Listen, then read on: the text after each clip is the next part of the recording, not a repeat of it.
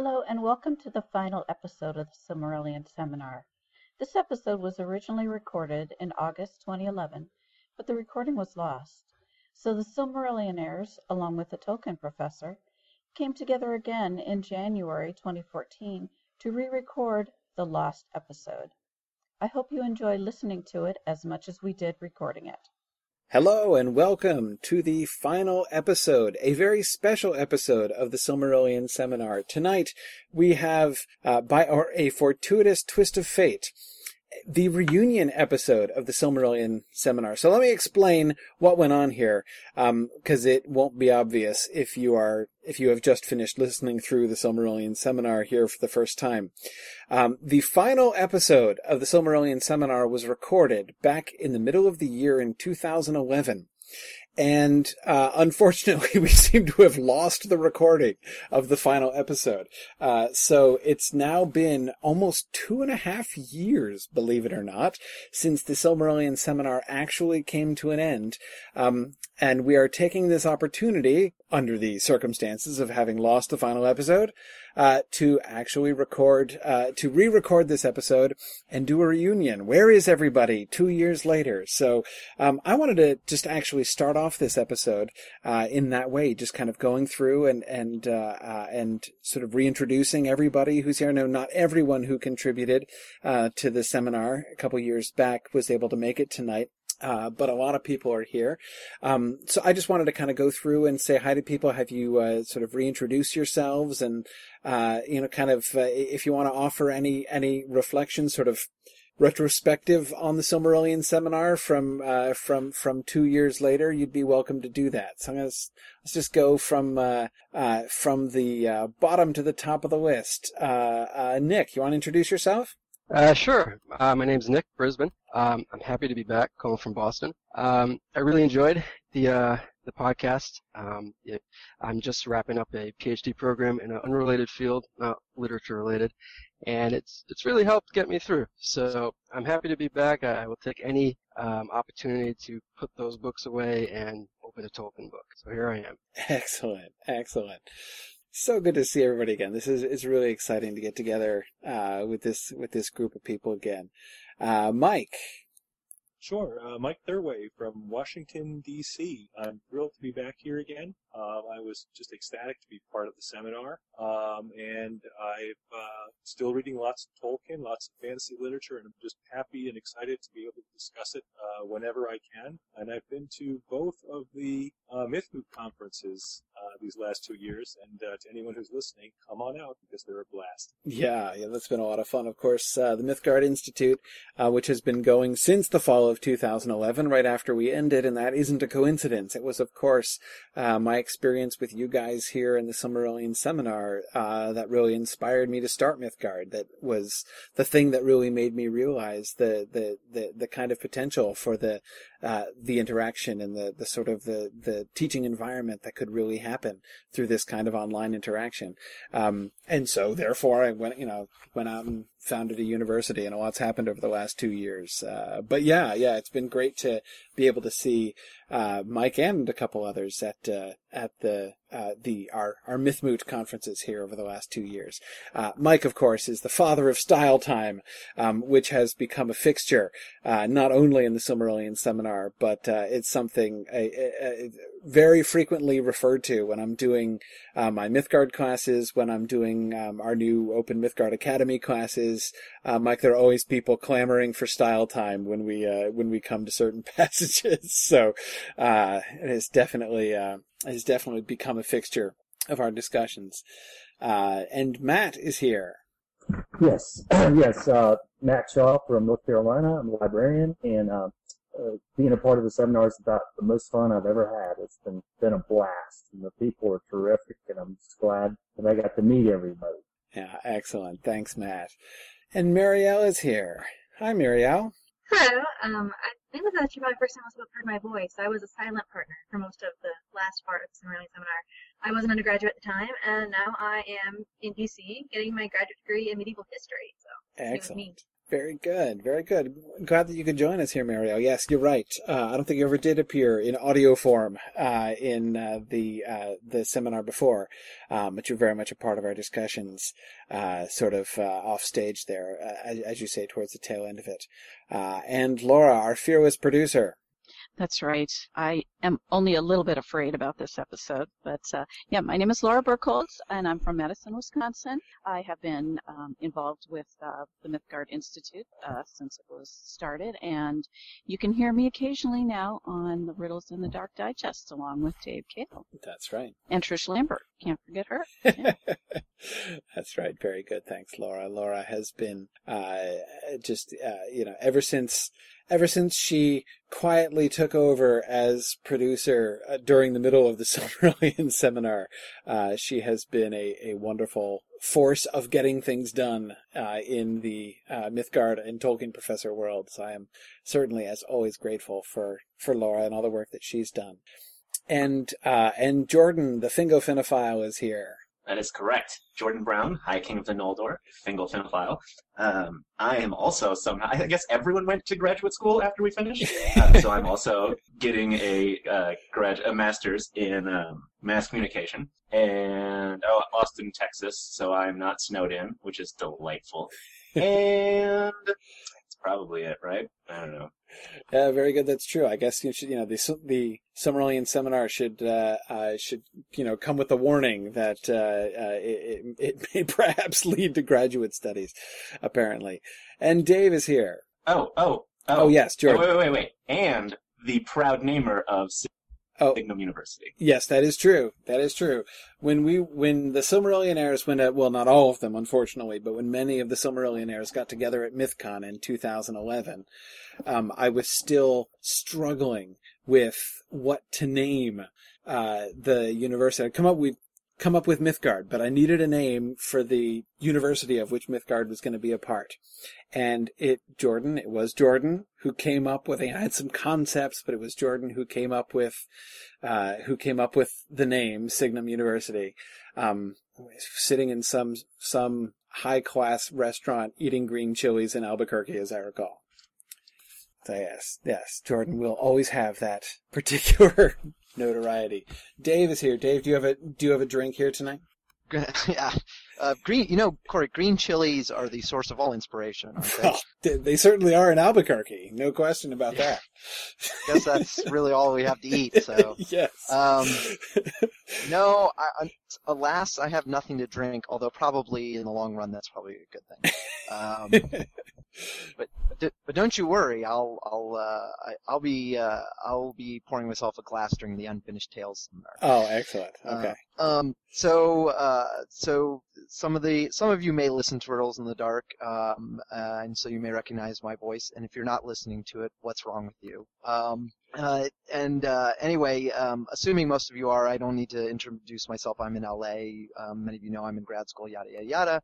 The thing I wanted to share, the two things continue to astound me about all of your various endeavors, Corey.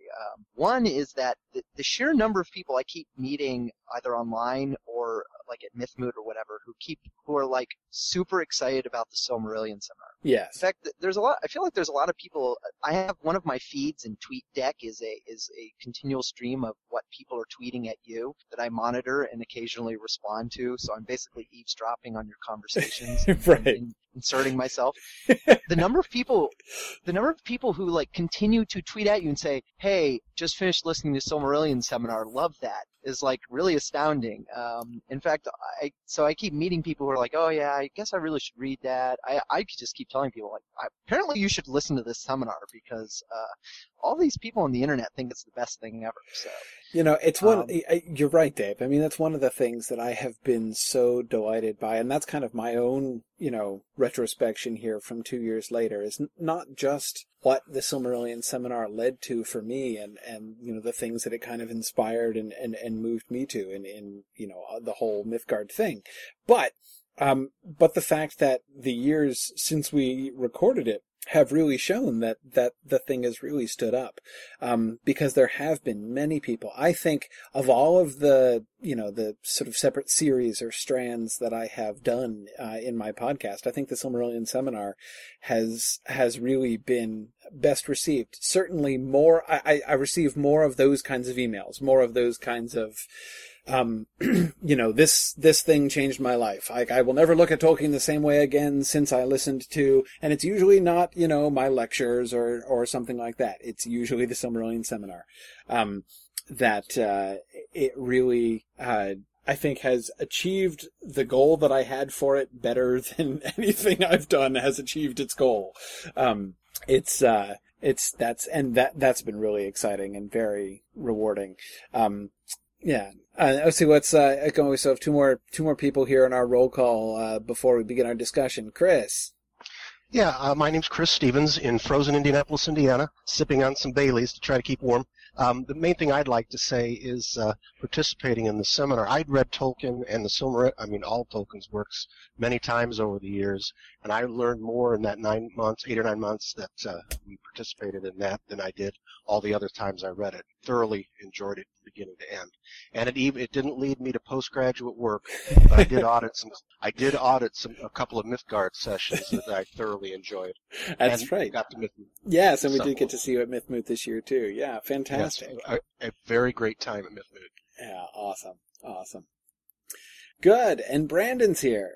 Brandon Young from Massachusetts, a little south of Boston. When I look back on the Silmarillion Seminar, I just hear my voice and I just can't listen to it because it was my first time reading the Silmarillion, and I just, go off on these things I think I know about. I had no idea. But it is interesting kind of to listen to it, and to see how much I've matured since then, getting involved in Mythgard and at Mythmoot, and which is a lot of fun, seeing Mythgard grow. Some background noise. But, okay, yeah, that's about it. Yeah, I'm just here to have fun. It's good to see you guys again. Yeah, we'll hear you guys. Let's see, then, and yes, our one, final participant who is here tonight, but, whom we're having a little bit of a difficult time, getting, his, audio working properly, is John Evans, who, he's able to join us. We'll be getting some contributions from him, but I said we couldn't connect him by audio, but he is also here with us. So very good. All right. Well, let's get back to our discussion. So, I'm sure you all remember 2.5 years ago, we were talking about of the Rings of Power in the Third Age. So if we could just jump right back in where we left off there, I was going to say my recollection, but that's a lie. The notes that I have from Laura remind me that what we were talking about, we had talked primarily about Sauron in the Second Age, and we were thinking about Sauron and his relationship with the elves. We're thinking primarily about the Third Age here tonight. We want to pick up with that.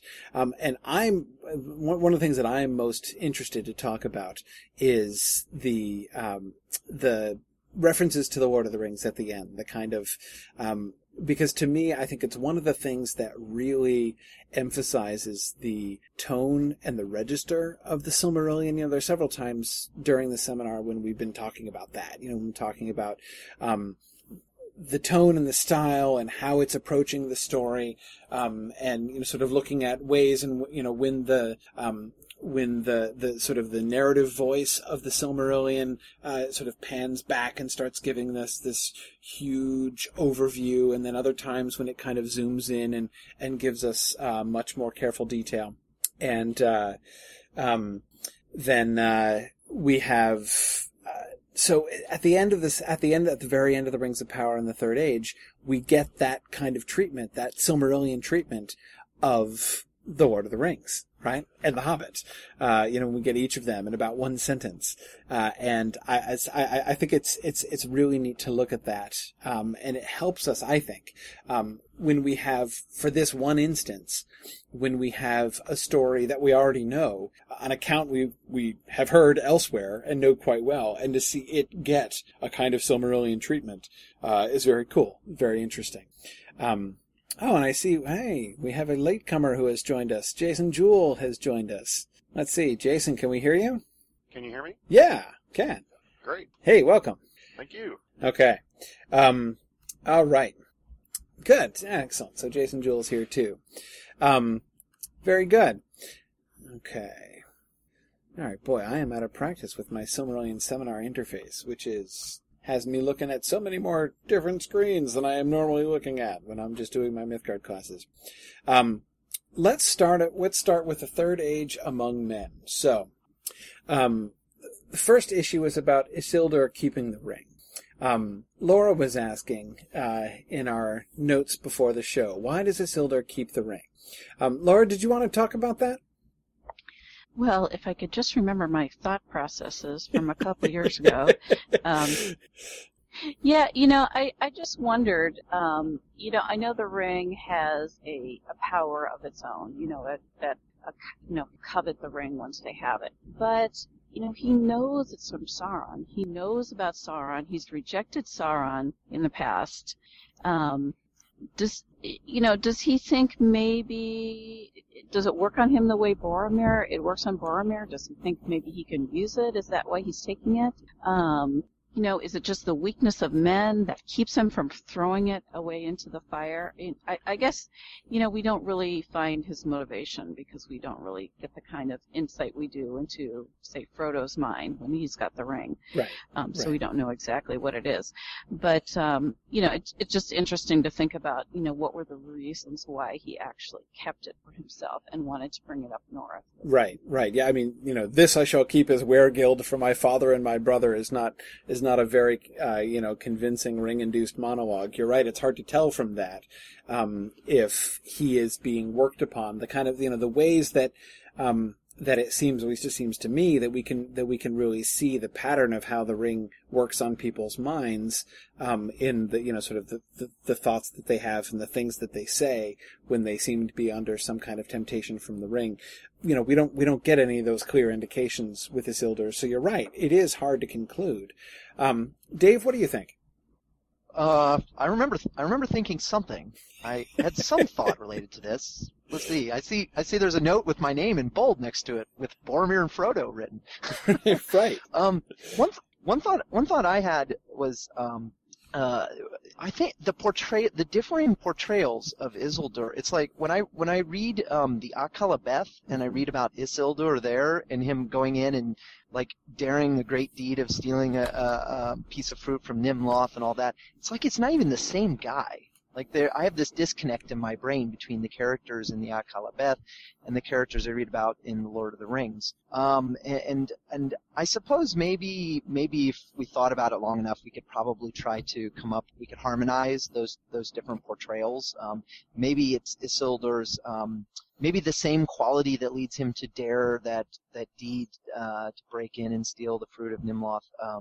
Sort of the root courage is also sort of the impulsiveness that leads him to keep the ring or makes him fall prey to it. But yeah, that's one of the things that I'm struck by.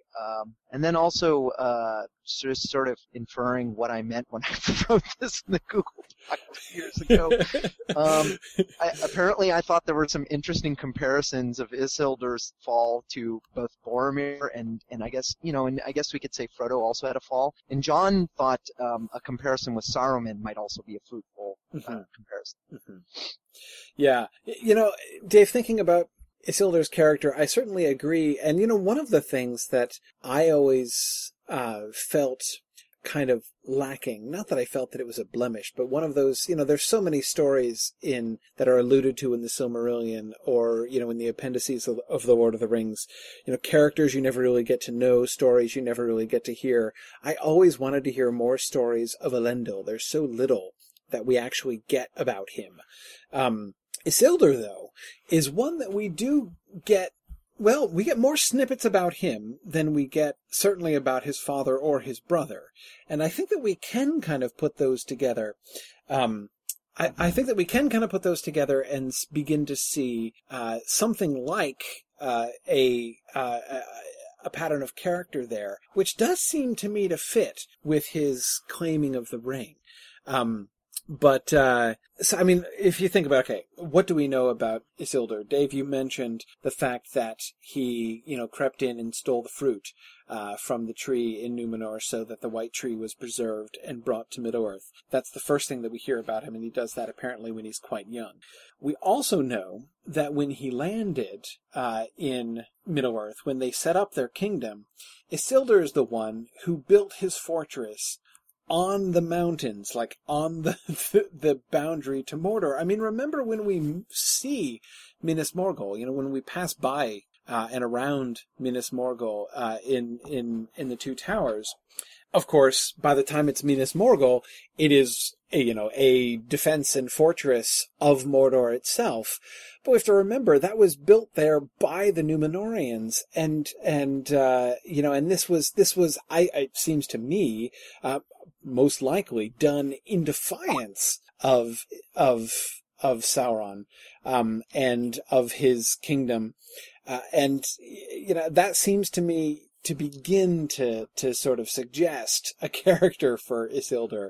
He's not just, I think, rash, but possibly a little bit arrogant. Let's see, Nick and then Marielle. Nick? Yeah, it automatically made me think of the ring wraiths, the Nazgul, and how the 9 rings were given to them. And it was said that the men were the most susceptible to the seductive power of the rings and the power that came with them. I assume that the One Ring is far more powerful and far more seductive than those 9 rings. It's the One Ring. So, and on top of that, Isildur is in a place of power, and maybe his initial motivation is to help his people through the ring, but we know that's not going to happen. But I think it's a combination of things, but I think it's certainly the call of the ring itself. It does seem very likely. Again, we don't have they won't have any clear and explicit evidence of that necessarily, but I do think that certainly seems likely. And you think about it, he wouldn't even necessarily have to be claiming it to use it. Again, think of the circumstances. He's just beaten Sauron. I mean, this is the guy who has just cut the ring from Sauron's hand. And remember, in the books, unlike in the films, this was not like a last desperate underdog kind of thing. They just defeated Sauron, and, so Isildur is the guy who just had his boot on Sauron's neck while he cut the ring from his hand. So in that circumstance, he decides he's got the ring, which he's taken by force from Sauron, and therefore banished Sauron, and therefore apparently destroyed him. And so therefore he says, hey, well, now I'll hang on to his ring, right? And I suspect it doesn't necessarily, I think, have to be, oh yeah, I really have plans for this, but rather, I'm going to keep it because I can. That he thinks, that he seems to think of so. And again, this is sort of the confidence, to put it positively, that we've seen from Isildur in his previous actions. He seems to be a person possessed of great self-confidence. And, it seems that self-confidence, is really perhaps misleading him or even being manipulated by the ring here. No, you don't have anything to worry about. You can keep Sauron's little bauble. You're above that. I wonder if initially that seems to be something like his rationale. Mario, what are you thinking? Well, I think that you can see the ring influencing him. I think the really interesting comparison to make between him and another Randus monologue is Sam, who make the world a garden speech. I think if we just think of the Randus monologues as like these rambling, instead of a Dark Lord, you shall have a queen, or Boromir's rambling nonsense, you're going to lose some of the more subtle manipulation the ring gives. So this very calm, I'll take this as Weregild, to me sounds a lot like Sam's let's make the world a garden speech. And it just shows you the vast ability of the ring to manipulate.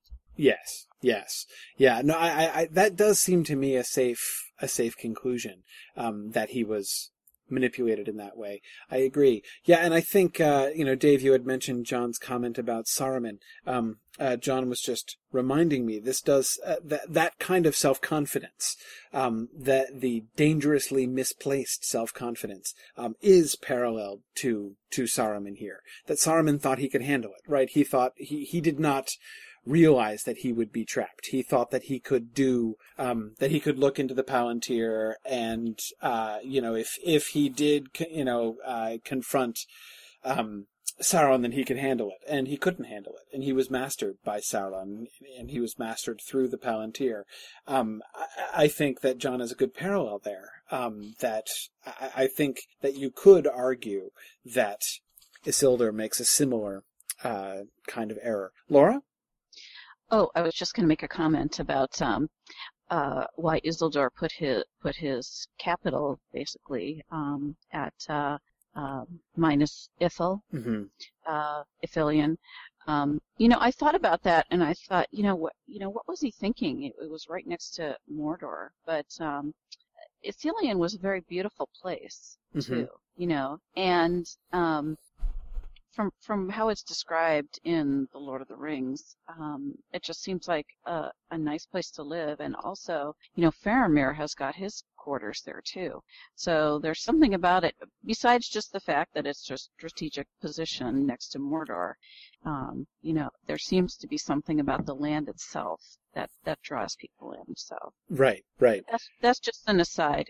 Yeah, no, I think that is a good point, and it even suggests a possible alternative reading, right? That it could not be arrogance. Even his decision to put Minas Ithil there, as you say, might not be arrogance. It might not just be an act of defiance against Sauron and his servants. You could almost read it as obliviousness, right? Him going to Ithilien and being like, this place is great. I like this place. I think I'll set up here. Oh, yeah, okay. The Black Land is like 3 miles away, but hey, it's fine. It's nice around here. Not oblivious necessarily, but perhaps wanting to protect such a beautiful land from the ravages of Sauron. So, and at the time he built it, Sauron was not in Mordor. Right. He wasn't personally there, but I don't think it was abandoned. I don't think we have any reason to believe that it was abandoned. The Ringwraiths are still around. It was still a bad place. I would have to think so. I mean, after the war, after the War of the Last Alliance, the Númenóreans occupy it, but prior to that, it doesn't seem so. And we're not told explicitly about sort of how Sauron left things when he went to Númenor. Because you're right, Isildur returns to Middle-earth before Sauron returns to Middle-earth. So when Sauron comes and sets up, he finds Isildur there. But again, it's clear that Sauron has left it in a position of strength, if only from the fact referred to just once very briefly, that Sauron set aside the ring. He apparently left the ring in Middle-earth when he went to Númenor. He didn't take it to Númenor with him. Else it would have been destroyed with the fall of Númenor. It would have been lost anyway with the fall of Númenor. So that does very strongly suggest that he had a strong place that he was leaving behind, guarded, that he left his ring there. So yeah. Well, maybe that casts some light on the character of Isildur. Maybe he is like Boromir, wanting to use the ring to defend the fairness of the city, just like he puts Minas Ithil right where it is to defend the fairness of Ithilien. Yes. Yeah, it is possible. I mean, it is interesting to think about. It's hard to know. Yeah, it is. But I mean, I think you're right to remind us of the significance of Ithilien in that way. It's easy to think of, basically the situation as it was in The Lord of the Rings, right? That is the frontier situation between Gondor and Mordor, and to kind of project that backwards. But of course, we know the frontier situation was not, in fact, like that. That they had built Osgiliath and Minas Ithil, and so Ithilien and Minas Ithil were firmly Gondorian lands. So it's not a question of building a fortress in what would appear by the end of the Third Age to be in the middle of occupied territory, but rather a strong place to defend that part of their realm, which was, as you say, a valuable part of their realm in Ithilien. A couple of you, Mike and Dave, were wanting to talk about one of the specific references made in the hunt in the death scene of Isildur. I'm just looking for the passage here. Okay, here it is. On page 295 in my edition. It's worth reading, again, thinking in terms of the narrative voice of the Silmarillion here. But Isildur was overwhelmed by a host of orcs that lay in wait in the misty mountains, and they descended upon him at unawares in his camp between the greenwood and the great river, nigh to Loeg Ningloron, the Gladden fields. For he was heedless and set no guard, deeming that all his foes were overthrown. There well nigh all his people were slain, and among them were his 3 elder sons, Elendur, Aratan, and Kirion. But his wife and his youngest son, Valandil, he had left in Imladris when he went to the war. Isildur himself escaped by means of the ring, for when he wore it, he was invisible to all eyes. But the orcs hunted him by scent and slot, until he came to the river and plunged in. There the ring betrayed him and avenged its maker, for it slipped from his finger as he swam, and it was lost in the water. Then the orcs saw him as he labored in the stream, and they shot him with many arrows, and that was his end. Only 3 of his people came ever back over the mountains after long wandering, and of these one was Oktar, his esquire, to whose keeping he had given the shards of the sword of Elendil. Okay. The specific question that Mike had was the line that hunted him by scent and by slot. I really like that image. Literally, what it means, of course, it means that the orcs are scenting his trail like hounds, and by slot just literally means the slot that he leaves in the grass, the actual physical trail. So by sight and by scent, they are following his trail as he goes off invisible from the battlefield, and they find by scent and slot where he entered the river, and that's why they're standing right there with bows when he suddenly becomes visible in midstream.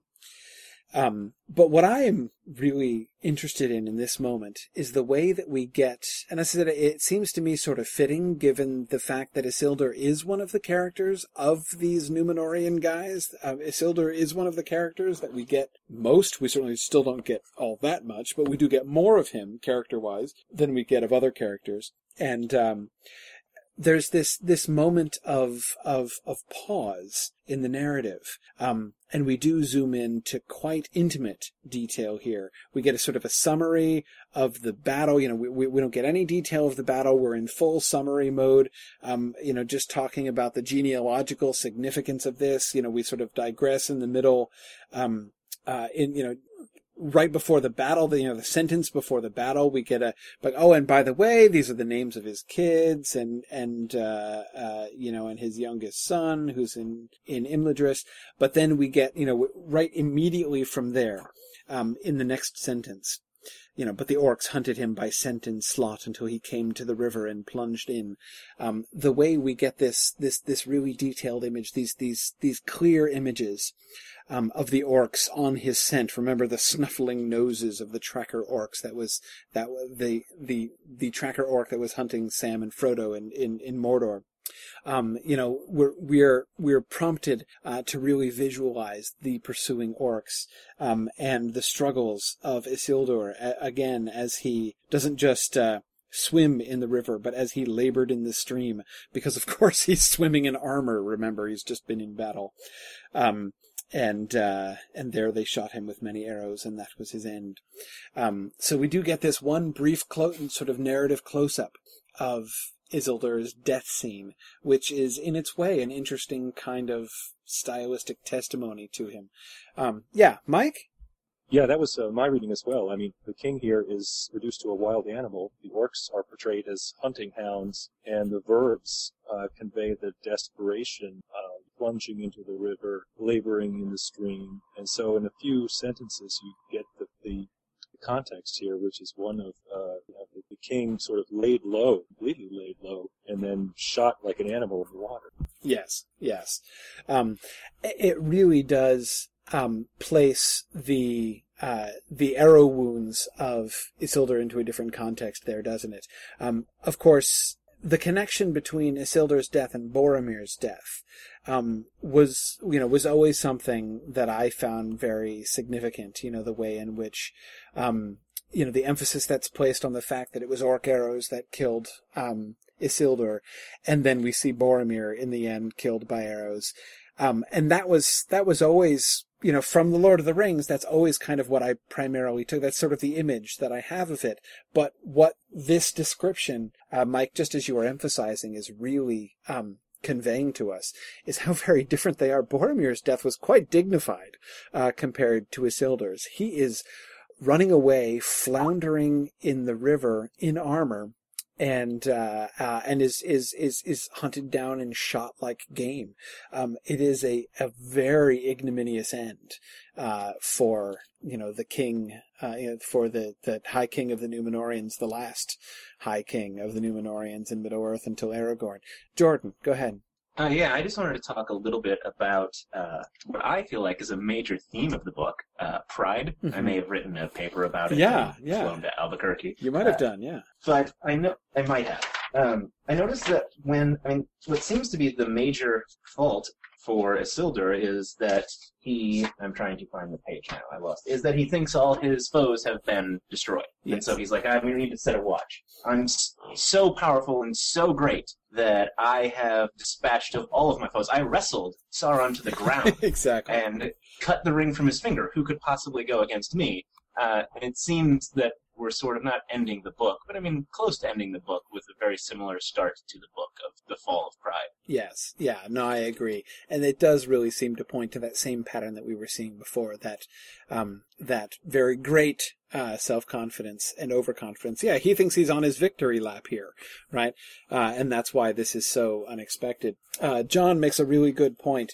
It points, that image of the ring slipping away from Isildur. John is seeing that as a metaphor for his possessing the great evil of the ring and attempting to keep it in good. If that reading is correct, if he is in fact not just succumbing to the ring or wanting to dominate the ring, or in fact in some overt way beginning to turn to evil, if he thinks that he is just powerful enough and good enough to keep it without its affecting him, or if he thinks that he can turn it to good uses now that Sauron is gone,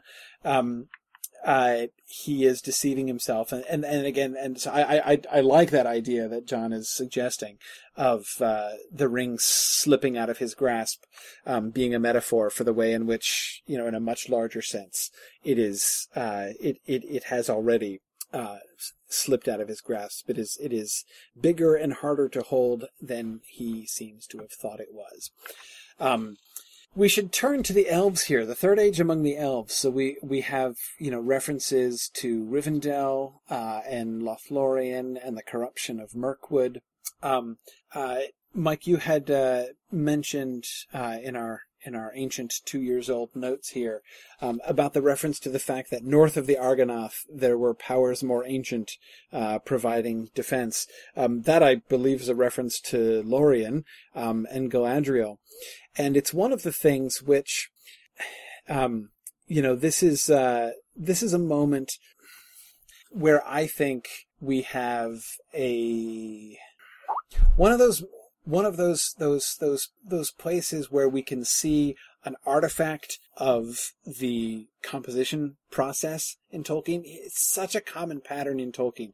When he writes a story one way, and then that story gains new and different significance and becomes completely recontextualized, but he doesn't change it. He doesn't go back and alter it. He just deals with it as is and kind of incorporates it, or even doesn't fully incorporate it. The point I'm thinking of here is the location of Dol Guldur. When you look at the map of Middle-earth as it came to be developed during the writing of The Lord of the Rings, you gotta think Dol Guldur was a pretty lousy choice for Sauron. If he wants to stay, kind of low key, wants to keep things under wraps, wants to sort of build his power base without prematurely attracting the attention of the good guys, within sight because remember when they're on Karen Amroth in Lothlorien, they can see both. Remember, there's that scene when Haldir is showing Frodo, right? He can see Caras Galadhon in one direction, and he can see Dol Guldur in the other direction. That's really not a great location, Sauron. I gotta say, you chose poorly. Where to put your home base, and of course, it's because that was in The Hobbit. And Galadriel and Lothlorien weren't anywhere like there or anything. So as the story unfolded, those things got placed quite close to each other. Again, hard to imagine Sauron saying, Angmar, that was a good plan. Actually, the far north up there, that was good. Geographically, that was smart. Dol Guldur, not so much, but yes, it does seem to be Galadriel, Galadriel and Celeborn, because everybody knows that Celeborn is really contributing very significantly to that. But that's how I understand that reference to powers above the Argonath. But more, what are some of the sort of questions or observations you guys had about the elves and what the elves are up to in the Third Age? Let's see. I know that we wanted to talk about the fading of the elves. We should probably save the fading of the elves, though, until maybe the end of this topic. Let's see. Chris, go ahead. As far as what the elves are doing in the Third Age, I guess with just a couple of exceptions, it seems like what they're doing is just staying in a holding pattern. The ones that want to leave, they're going ahead and taking off, but you've got Galadriel and Elrond with their rings hunkering down in their areas and kind of just holding the status quo as much as they can and trying to enjoy the remaining time in Middle-earth. We were talking, 3,000 years? That seems to be what they're doing for most of the time, from my perspective. Yeah, it really kind of does seem like the short answer is not very much, right?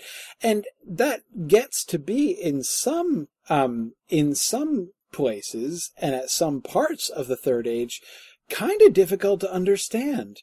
What exactly was Thranduil doing with himself as the corruption is growing in Mirkwood? You'd think, he'd have gotten a little alarmed about this. I'm not going to launch into a discussion of the Hobbit films, but that you can certainly see where that issue is sort of coming from. The way that they have the isolationist versus interventionist viewpoints being voiced. But he was like an active retreat as this evil spread out from Dol Guldur. He just kept pulling his lines back and back and back. He no sense of at least we don't know of any kind of resistance that he might have done. He just kept pulling back. Yeah, in the book, you think about the place where we see the Wood Elves in The Hobbit. The forest is almost completely overrun. You've got the paths. The elf road is still clear. The spiders can't stretch their webs across the path or molest anyone who's on the paths. But other than that, the forest seems to be pretty much gone into darkness. But also, I'm sorry, Galadriel. Couldn't he talk to Galadriel? Hey, we've got this going on. It's almost in your backyard too. Why don't we do something about it? It's like, both of them kind of are doing the same thing in a way. Yes. No, I agree. It's one of the things. This is actually one of the elements, I think, of the story of the Third Age as Tolkien comes to construct it later on. And again, remember, what he's doing is taking individual story elements and references that have been integrated in other stories that he's written along the way, and he's fitting them together into an overall history that makes some kind of sense. This is the element of that history that I find personally least convincing. For exactly that reason. It's hard for me to imagine Thranduil and Galadriel just sitting around for hundreds and even thousands of years and not doing anything. Matt, and then Brandon, and then Dave. Matt? Yeah, that gets to just the heart of one of the biggest frustrations I have when I'm reading The Hobbit and Lord of the Rings is why aren't the elves more active? I mean, they live for thousands of years and they're totally invested in just about every corner of lands, but they don't seem very curious about what's going on outside their immediate realm and greater ramifications about what happens if evil spreads. And I don't see how they could live there that long, even if they eventually plan to leave, and not think it's that they have a stake in what happens. Yeah, and that is, I think, in this context, that is, hearing about this in the very tail end of the Silmarillion, in the context of the whole, of, all the stuff that we've seen in, with the elves doing in the Silmarillion, to this point. We've seen them being very active. We have seen, the Leaguer, where they have, besieged Morgoth and tried to keep his evil at bay. We know they do care about Middle-earth. We know that the elves, at least the elves of the Noldor especially, and the Sindar who are still there, are elves who love Middle-earth enough that they chose to stay rather than returning back to Elvenhome.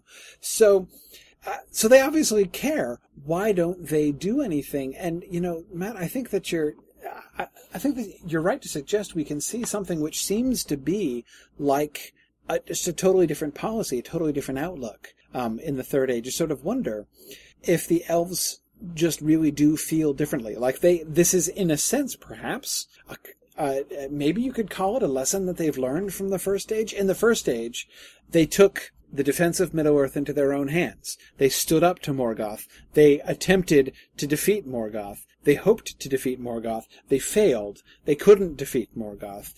In the end, it's one way perhaps to explain it is that the elves, even in the Third Age, the Fourth Age is the end of is the beginning of the Age of Men, and the time of the elves is done. But even in the Third Age, the clock is ticking, right? And they're still leaving over the course of the time. So many have left or are leaving. They're lesser now. There are fewer of them, and they're weaker than they were. But that doesn't even seem to be the main thing. It's not just like, well, if we could, we would. No, it doesn't seem like they would, actually. Even that they, most of the time, they don't even seem willing to do what they can. It looks like I'd better let Dave talk, because apparently I'm stealing Dave's point. Dave, do you want to try to recover any last shreds of your thoughts that I've just stolen?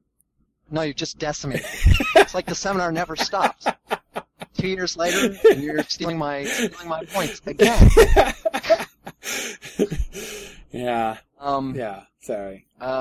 Well, I just wanted to pile on to that, to your comment. I was thinking the same thing.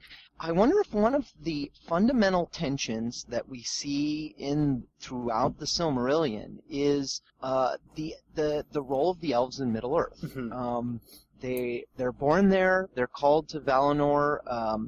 And remember, we spent a lot of time on whether it was right for the Valar to call them from Middle-earth back to Valinor. And then they went back, and there was always something fishy about the elves who stayed behind. And then the elves who leave Valinor, the Noldor, who come back, obviously it's not like they're certainly not as pure as Driven Snow. And even though they do come and hem in Morgoth, and there seems to be sort of collateral benefits to this, and a lot of people are happy to have them, Thingol's happy to have them, they're not there to help Middle-earth. They're there for revenge and to get something back. And I do kind of wonder if what we see in the Third Age is, as you said, sort of a more of an acceptance, right, of the limitations of their ability to actually intervene. And yet, something I recall us discussing when toward the end of the seminar last time was this notion that we're still suspicious of the motivations of the elves who stayed behind, right? That even the ones who stayed behind, for all their love of Middle-earth, we still kind of wondered, like, the guys building rings and stuff, Galadriel, if they're not still they're still not up to the same mischief they were up to before, wanting to rule wide realms and that kind of stuff. Yeah, I mean, you're right. I mean, you think about those, that passage in earlier in the Silmarillion when the Noldor first arrive back. And, of course, you remember that the Sindar have been besieged. You know, the orcs had almost completely overrun Beleriand, and then the Noldor come back and destroy them, and all the Sindar are like, oh, hooray, in the nick of time. Wow, what a great thing. Did the Valar send you guys? Because that was awesome, right? And everyone's like, well, this is kind of awkward, actually. No. Because, you know, and again, we're very aware, as you say, of the less than ideal circumstances which actually have driven Feanor and the rest of the Noldor to return, and yet they have done good. So yeah, it's very complicated. Both the elves who are still involved in Middle-earth, that seems, you know, there seems sort of questionable motivations there, but not to do anything also seems kind of questionable. Brandon, you've been patient. Yeah, it sounds to me that that all these arguments are arguments that Sauron gave. You know, why won't Elrond and Gil-galad help? Maybe they don't want other lands as blissful as their own. You know, do they want Middle-earth so dark and desolate? You know, it just sounds like I think Elrond is playing a pivotal role just by preserving and to some extent Galadriel. Elrond is preserving war and myth and sort of providing housing to the weary and to of both kindreds to which he descends from. You know, that will play a pretty pivotal role. Doesn't seem like, you know, I mean, he's aware of things that are going on, but I think at this point preservation of tradition is somehow in and of itself an act against evil. Yes. In some ways. Yes. You know. Yeah, no, I agree. And that's certainly, you know, Brandon, moving from that, of course, the immediate topic that leads us to is the Three Rings, right? Because that's the power of the Three Rings. The greatest accomplishment of, you know, the latter elves, the post First Age elves, you know, the Second and Third Age elves, are the Three Elven Rings, right? The making of the Three Elven Rings. And they are, you know, that's what they're designed for. You know, they're designed to preserve all things unstained. That seems nice, right? That seems like a good thing to do. But even that is something that is not, I think, completely unambiguous. You know, I think there are even some issues there too. Jordan and then Jason. Jordan? So, before we hop into rings of power and such, I just wanted to say that I think the main reason why the elves don't do anything is because they no longer have a wonderful king like Fingolfin to lead them into glorious action against a horrible enemy, where clearly he would have thrown Sauron to the ground and wrestled him much better than Isildur. So, yeah, cool. That's the real problem. Yeah, I agree. Yes, nobody around, even just to say, what would Fingolfin do? Absolutely. Jason, go ahead. Well, actually, my question related to the Three Rings, and I know we talked about this previously, but the nature of their power and how they seem to be tools more of preservation than of anything offensive, I guess. When we had the point about why aren't Galadriel and Thranduil getting together to go after, you know, Dol Guldur, and my thought was that, based on the discussion we had earlier, it was sort of like the power of the Three Rings maybe didn't necessarily lend itself to that type of action. And also that, I guess that's tied into something we said earlier about how the Last Alliance seemed to be a kind of tipping point for the influence of the elves on macro affairs, I guess, in Middle-earth. Mm-hmm. Yeah, I agree. It doesn't, I mean, and that I think is the important thing. And again, I think it's one of the things that is suggested even just by the nature of the elfin rings of power. It's not just what the elves are capable of doing or not doing, but what they're interested in doing. You know, what they themselves are focused on. They're not focused on, you know, as you said, macro involvement. They're focused on the preservation of things. They are fundamentally sort of, you know, backwards oriented. That is, oriented back towards the past and towards preservation, not towards, you know, the forging of a brighter day for Middle-earth. Laura? Oh, I had lowered my hand because everybody stole my points. But, Sorry. You know, I think that, especially the elves of Mirkwood, I mean, they really are just not, I mean, we laugh about there's no Fingolfin, but they really are not the same as the elves of the First Age. I mean, they definitely are not as strong. They're not as powerful. Nobody's been to Valinor. They're really just concentrating on, doing what elves do, which is, making things good in their little realm and not worrying too much about the bigger picture. I mean, even if you think about Elrond, he's got Rivendell. It's beautiful there. He does send people out every once in a while, but, he's not leading armies out into the world, right. And neither is Galadriel. So I think, the elves, as they get weaker as the ages pass, they seem to, go in among themselves. And the Mirkwood elves, if you project into, the imaginary future of today, when, in this other realm, when, the narrator talks about elves being, the small creatures that we see today. So that's kind of, they're starting into their decline. They only have control of their immediate area. So, and I think when Tolkien wrote The Hobbit, too, he was thinking of elves differently than he thought of them later on. I think he was thinking still a little more that they belong to this world of scary spiders and an enchanted forest, basically. Right. And they're just a part of that. Yes. Rather than being part of a bigger picture that happened later. So there's a little retcon trying to fit them into. Exactly. Yeah. I mean, bigger picture. Yeah. It's one of the things that I think is so typical of the situation that Tolkien found himself in, because I agree.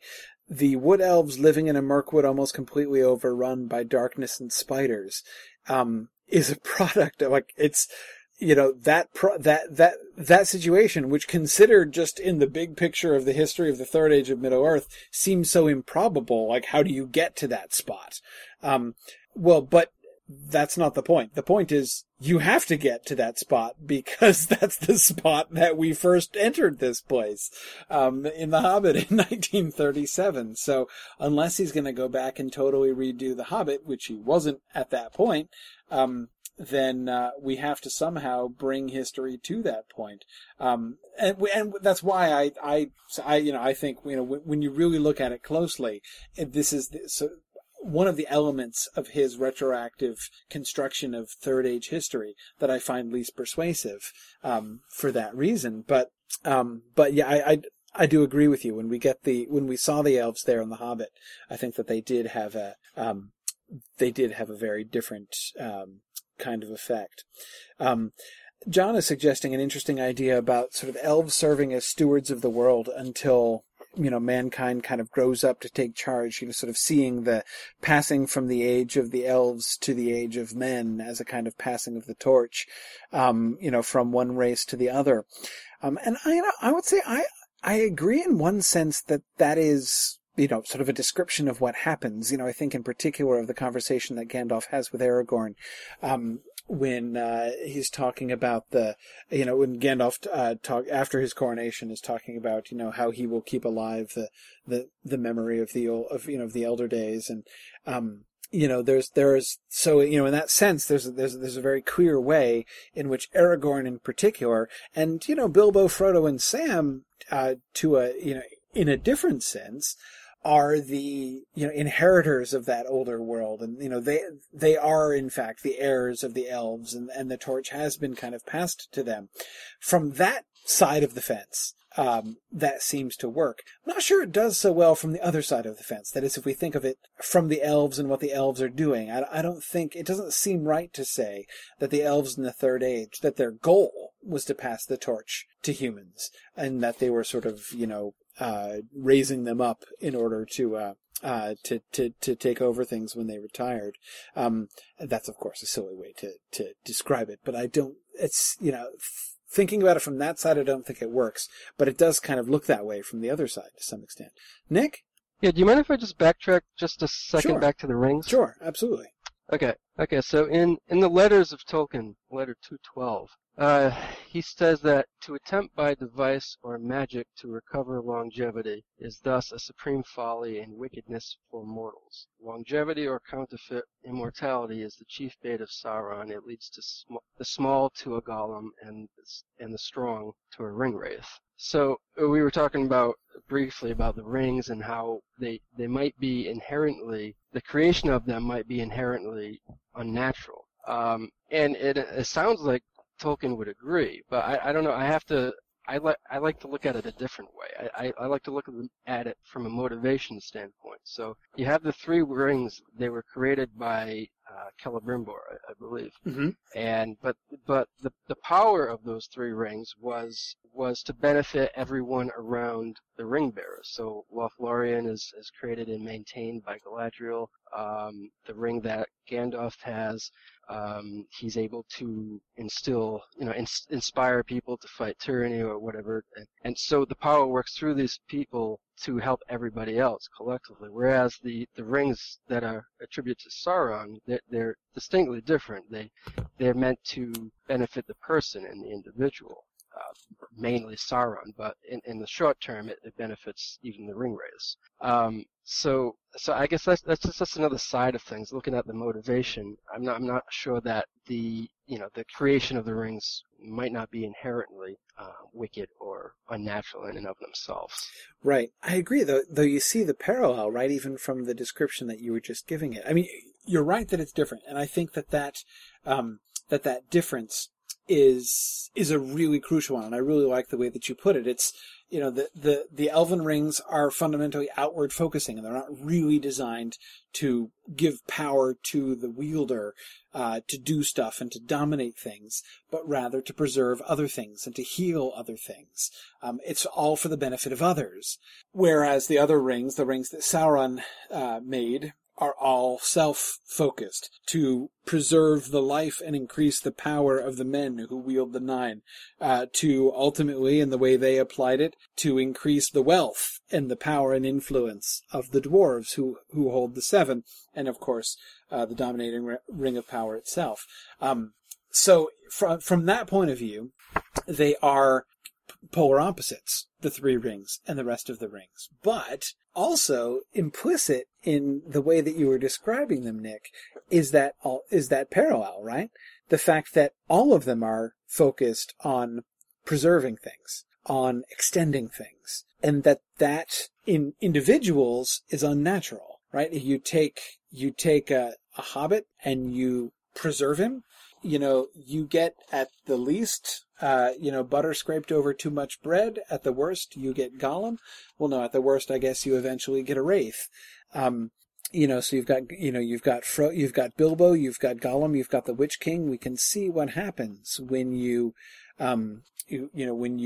try to sort of keep that going, the way that kind of evil, and desire for personal dominion undermines itself. But again, there is a sense in which the elven rings do have that in common. It's not that they're preserving the life, that they're expanding the life, or of course not expanding. That's the problem. Extending the life of the wielders, for the very good reason that the wielders of elven rings have no reason to expand their life or to extend it.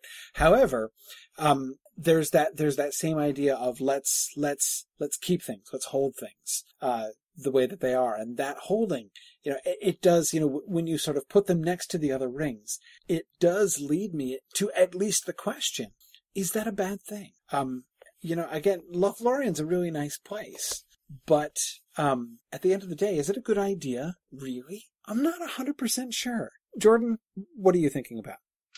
So mine wasn't specifically about that. That's okay. No problem. I actually had a question about rereading this chapter for today. The rings confused me. Okay. Because it says that Sauron doesn't have a hand in them. Right. But they're still controlled by him. Yes. And that there are, in fact, a bunch more than three. They just only keep three. Right. So first of all, the poem is wrong. It's not 3 rings for the elves. There's a bunch of them. They just have 3 left. But secondly, so how, and I know there's no actual answer to this, how does he control rings he had no hand in making? Right. Okay. Well, my understanding of that, and you're right, the three rings are not in that sense unique, though what made them different, the other rings, the lesser rings, the implication is that Sauron did assist in the creation of those. So you do have some of these other lesser elven rings, which do bear some of Sauron's own corruption in them.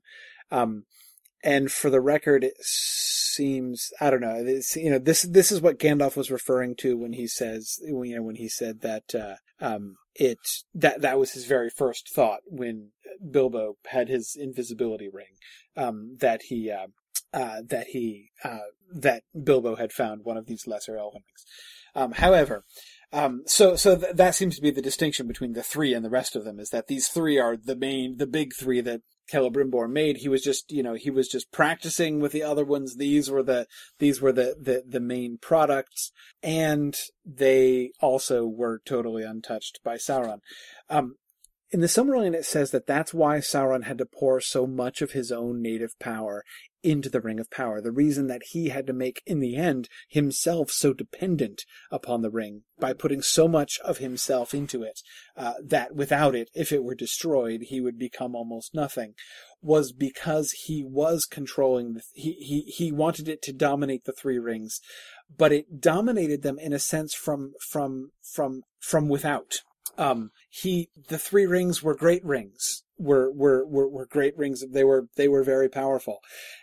One thing that you notice very quickly when speaking about these kinds of things is how vague your language becomes. I'm going to keep using words like, they're very powerful, they're, huge in some sense, because it's such an undefined sense. Again, this is the power of the rings, is one of the places where, talking about how magic functions and the nature of magic in Tolkien gets really challenging. It's really hard just to speak of. But anyway, what it says is he's trying to dominate the elven rings from outside, again, not because he has arranged them. He doesn't have to manipulate the 9 rings. The 9 rings are tainted already. So he just has to let them go, as he does with the 7 rings. He's not directly controlling the 7 rings. The 7 rings are going on and doing their thing. The 9 rings are going on and doing their thing, even when Sauron doesn't have the Ring of Power. He does not have the ruling ring. Doesn't work as some kind of remote control unit that can operate and manipulate all of the other rings of power, which are magically hardwired to it. That doesn't seem to be how it works. The nature of the 9 and the nature of the 7 were corrupt from the beginning because Sauron made them or participated in the making of them. At least, no, he made those. With the elven rings, he didn't make those, so they're not intrinsically corrupt. Left to themselves, they're going to do good and not harm. They're not going to corrupt their users. So therefore, he wants to make a ring which will enable him to have power, which will give him control over those. So he can basically hijack the 3 rings from without and twist them and dominate them and dominate those who use them. And who wear them. Their thoughts will be revealed to him, and he will be able to control them. Again, not because there was any intrinsic connection between the 1 and the 3, but he would use the 1 ring as the instrument to give him power over those other rings. Why would that happen? Why would the 1 ring be necessary for that? I don't know, because presumably it has something to do with the lore of the Rings of Power. Remember, he taught Celebrimbor how to do this. He didn't make the 3 rings, but he showed Celebrimbor how to do it. So there's apparently some way in which, by using the same craft, he can sort of intervene and hijack those 3 rings, and that seems to be what he's trying to do. That, anyway, is my own understanding of the relationship between the ruling ring and the 3. And what we see is he himself, when he takes up the 1 ring and exerts it to try to dominate the other 3, it's not that it fails, but it has an unanticipated side effect. And the unanticipated side effect is that he himself is revealed to them too. It turns out the link between the ruling ring and the 3 rings that he was attempting to connect functioned, but it was a two-way street. And it appears that Sauron didn't anticipate that.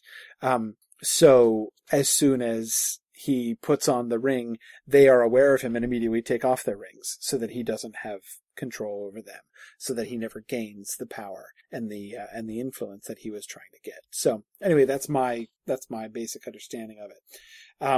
Let's see. Dave, I think that John had something he wanted to say about the fading of the elves. I think we might as well go there now. Correct, he did, and I'll happily read it. Here's what he has to say. He feels that the chief theme of the Silmarillion's last chapter seems to be one of fading. The so-called, quote-unquote, magic of the elves slowly recedes into the west, and with them the memory of all that was before the dominion of man. John's question is, how did this theme of fading develop in this chapter? How much did the Lord of the Rings publication shape or mold the structure and content of this chapter? And I would tack on to that, I assume this is the case, Tolkien being a medievalist, sort of has this view that the world is diminishing. So I wonder if perhaps that's kind of the place he's starting from in creating in all of his sub-creation. But is this the story he's telling, or did this just kind of fall out in the writing? No, I think it's definitely the story that he's telling. I think it's when you look back, it ends up being one of the oldest themes in all of Tolkien's writings.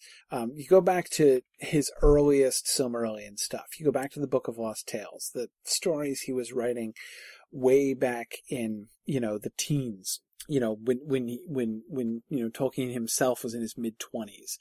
And what you see are legends of the times, sort of the great times of the elves, the ancient times of the elves. But ultimately, the point, sort of the end goal of all of the stories is, how did they come to fade? How do we get to our current situation? The frame of his stories was always within the theoretical history of our world. And way back in the earliest conception, that was even more true than it came to be later on. That is to say, he was connecting the Isle of Elvenhome with England and all that stuff even more. But that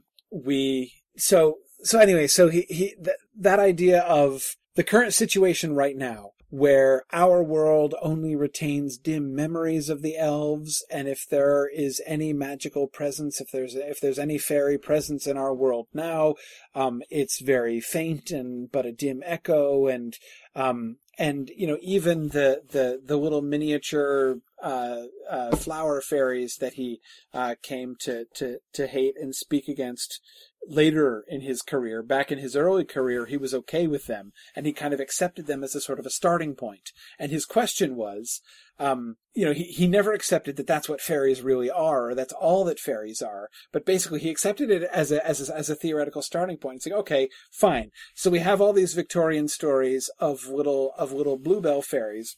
Okay. So the question is, we need to tell the stories about how elves diminished. How did they get to the place, how did we end up at Midsummer Night's Dream?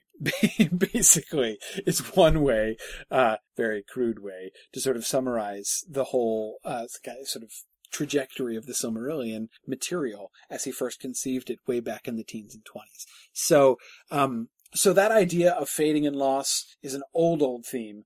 The way that the hard line gets drawn, gets extended, because again, the end of the first age was the line originally, where, that was the end of the Elder Days. That was the beginning of the fading time. Because remember, back in the day, that was all there was. There were the Elder Days, and that was the end of the story. And then it kind of comes into modern days from there. It wasn't until all of a sudden we got in a hole in the ground, there was a hobbit, that eventually the Third Age was born. And the Third Age then had to be integrated, and Numenor was also relatively late in coming. It was not part of his initial conception. So you get in a hole in the ground that there was a hobbit, and then we want to do the Atlantis thing. He wants to do the Numenor thing. And so he integrates those things into the Second and the Third Age of Middle-earth. And then now the fading time comes at the end of the Third Age. That's the final conception.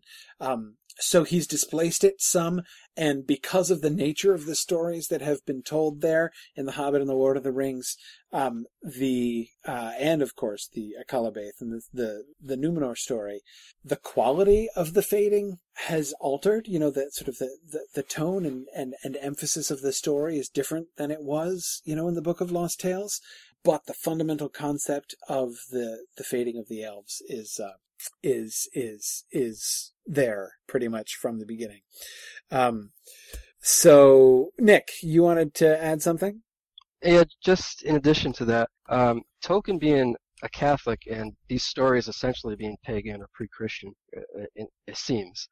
It seems that the fading of the elves and the Valar leaving Middle-earth is necessary for Tolkien to kind of set up, you know, the coming of the incarnation of a Christ-like being. Not to say that Tolkien was planning on writing that, right? Just to kind of he's setting up a backstory to our own world. And so the elves need to fade out, and it's understandable that that man, you know, they're not aware of their fate. They're told in very vague terms, you know, they're not bound to this earth and their fate lies elsewhere. But they're told that from the elves, through the elves from the Valar. So they haven't even, I don't think they've talked to the Valar. I think this is coming from the elves. So when the elves and the Valar leave, then it just goes from generation to generation. So it's obvious that, you know, it's not very satisfying to have that just coming down generation to generation. So you kind of need that. Right. That setup.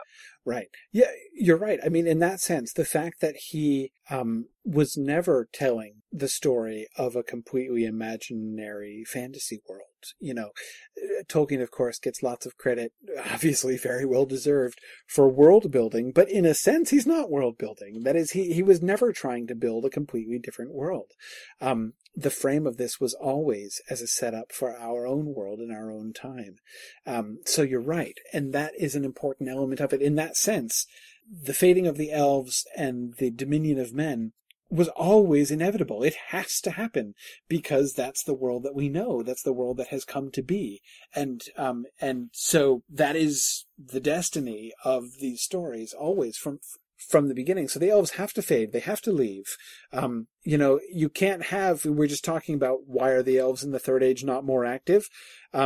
You can't have, you know, Elrond and Galadriel and Thranduil and the rest of them all get together and say, you know what? We've decided we're going to be very active and we're going to try to prevent all evil for the rest of history. Because, hey, we're immortal. We can do that. So we're not going anywhere. And anytime we see evil going on, we're going to go and stamp it out. And that's the way it's going to be from now on. Well, that's not an option, actually, right? So how does he get us from there to here? Fading, you know, and their departure. And so again, I think in some ways, coming back to the conversation we had before, I think we can see the choice of the elves of the Third Age increasingly to withdraw. You know, the way that their whole sort of strategic outlook alters does seem to sort of fit within the overall structure of history as Tolkien gives it to us here. Okay. Anybody want to make comments about the Astari? We should. I want to get to the Lord of the Rings stuff at the very end, but I want to. I don't want to skip over the wizards because I know people wanted to talk about the wizards. Anybody have anything they want in particular, question they wanted to ask, or an observation they wanted to make about the wizards here? Brandon, go ahead. Yeah, I thought it was pretty cool that Círdan the shipwright gives Thrandir his ring at the end, and also I think it's pretty interesting. You know, we talked about Thrandir sort of under the tutelage of perhaps Nienna, but if that's true, who would Saruman be under the tutelage of? We tell him we're told that he's, you know, good at smithcraft and has a sweetness of voice. That sounds like Sauron, but you know, where would it, you know, I don't know. It just seems very, very odd. But I found it pretty cool that, you know, Círdan the shipwright kind of chose Gandalf on Thrandir to entrust that one ring to the secret fire. Yeah, you know, and that's I agree. I mean, I do love that passage. Though, of course, one thing I'm always I always have to sort of pause for a second, because it's hard not to remember how sort of odd it is that Círdan had that thing to start with. It's, "For this is the ring of fire, and herewith maybe thou shalt rekindle hearts to the valor of old in a world that grows chill. But as for me, my heart is with the sea, and I will dwell by the grey shores, guarding the havens until the last ship sails." Yeah, whose idea was it to give Círdan the shipwright the ring of fire in the first place? I mean, seriously. I mean, okay, like, I get the fact that, you got 3 elven rings. It makes sense, right? You Celebrimbor has one, and you give another one to Gil-galad, and you give another one to Galadriel. Fine. Then they all start dying off, and so you have to, Círdan, it makes sense, that he would make the cut. That all seems plausible. But, it's just kind of funny. I just, the idea of Círdan the shipwright, the least, interventional, the least fiery of all of the elf characters. Basically you can see that he has it, only as a placeholder. He's only keeping it in order to hand it off. That he sees that clearly as his role. Dave, go ahead. Excellent. I have my opportunity to steal Matt's comment now, right out of the chat. As Matt reminded us, Círdan has a history of being a gossip and a busybody, so maybe it's connected to that somehow. And he used to do some kindling of hearts back in the day. Yeah, he just didn't necessarily turn them to the most positive of things. Right. Here, maybe you can do some actual good with this thing. I just tick people off, actually. Yeah. Yes. Maybe he learned his lesson. True. Now, Brandon is pointing out, I see in the text chat here, that Círdan was there, on the slopes of Mount Doom at the final battle. So, it's not like we shouldn't imagine Círdan being completely passive and never going anywhere and doing anything. I mean, the guy does get out occasionally. But yeah. I kind of get the impression that they just really couldn't think of anybody else, and we're just hoping that if they gave it to Círdan, maybe he would run into, since he's at a port, a place of transit, maybe he'll run into someone better. We got to find a buyer for this thing, and Círdan's really the most likely to run into somebody. I don't know who, but not to mention the fact that except for the wizards and possibly Glorfindel, everybody Círdan runs into is going in the other direction. So unless he's looking for somebody to take it to Valinor with them, you wouldn't think he'd get much traffic going in the right way. But yes. True enough. But no, exactly. That does seem to be the way that it goes. Who else would they give it to? Right? I mean, there were several logical candidates when the 3 rings were first in place. I mean, you had, when they're forged, you've got Celebrimbor, and you've got Galadriel, and you've got Gil-galad, and you've got Elrond, and you've got Círdan. There are a number of people of significant stature, but after Gil-galad dies and Celebrimbor dies, whom do you give it to other than Círdan? I mean, Glorfindel? Maybe? I don't know. He'd have been a pretty good choice. But anyway, it is fun. And it does lend the whole thing, though we get that story told so briefly, it does lend it that sense of destiny, I think. The way in which, Círdan gets it really only in order to hand it to Gandalf when he arrives, though Círdan doesn't necessarily seem to have any idea that Gandalf is going to be there. Okay, let's see. Jason, you had a thought? Yeah, on the point of Círdan, I was just thinking back, trying to think of, if I'm remembering correctly, Círdan is there pretty much throughout the entire history of Middle-earth. He's one of the earliest people. He's not... I don't remember seeing a record of his birth. I think he was one of the original people who maybe awoke at Cuiviénen, as far as I can tell. Yeah, as far as we know, so he's sort of like a constant throughout the history of Middle-earth. And so in a sense, if the whole idea of the rings, like we were saying earlier, is one of preservation and keeping in place things that need to be there, it's almost like Círdan would be a natural choice as being one of the people who would wield one of those rings, because he's there as sort of a constant presence throughout the entire history of Middle-earth. Right, exactly. And you think also the other major role that he played in several of the earlier Silmarillion stories, and this is an aspect of Círdan's character that really seems to get more emphasis in some of Tolkien's later revisions of these stories. I am thinking, of course, in particular of the Tuor story, which I've just been rereading over the last couple days in preparation for our Unfinished Tales class, which is starting tomorrow. But one of the things that we see emphasized in a lot is, again, especially the later revisions of these stories, is Círdan as being the one who's in touch with Ulmo.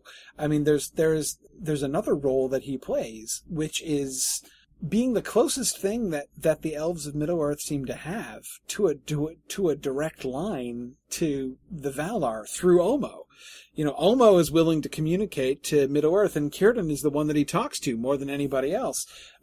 So Círdan is more in touch. It's, again, in several of the stories. In the Tuor story, we see this. In the Turin story, we see this. Remember, it's elves from, who have just come from Círdan, who are delivering the message of Ulmo to Turin, which he ignores, of course, to destroy the bridge. Círdan's involved with that. Anyway, this is another significant role that he plays. So you can say, we were just joking about the fact that if he's holding the Ring of Power on the offhand chance that somebody comes into harbor that he could give it to, statistically that seems kind of unlikely, as the overwhelming majority of his traffic goes in the other direction. But again, if anybody in Middle-earth is going to be, sort of clued into the plans that the Valar might have, and the fact that somebody might in fact be coming the other direction, who could make better use of that Ring of Power than he could, it would be Círdan. So in that way, actually, Dave, see, you could turn that to a serious point, that he would be the logical fence for the Ring of Power there. Yeah, good.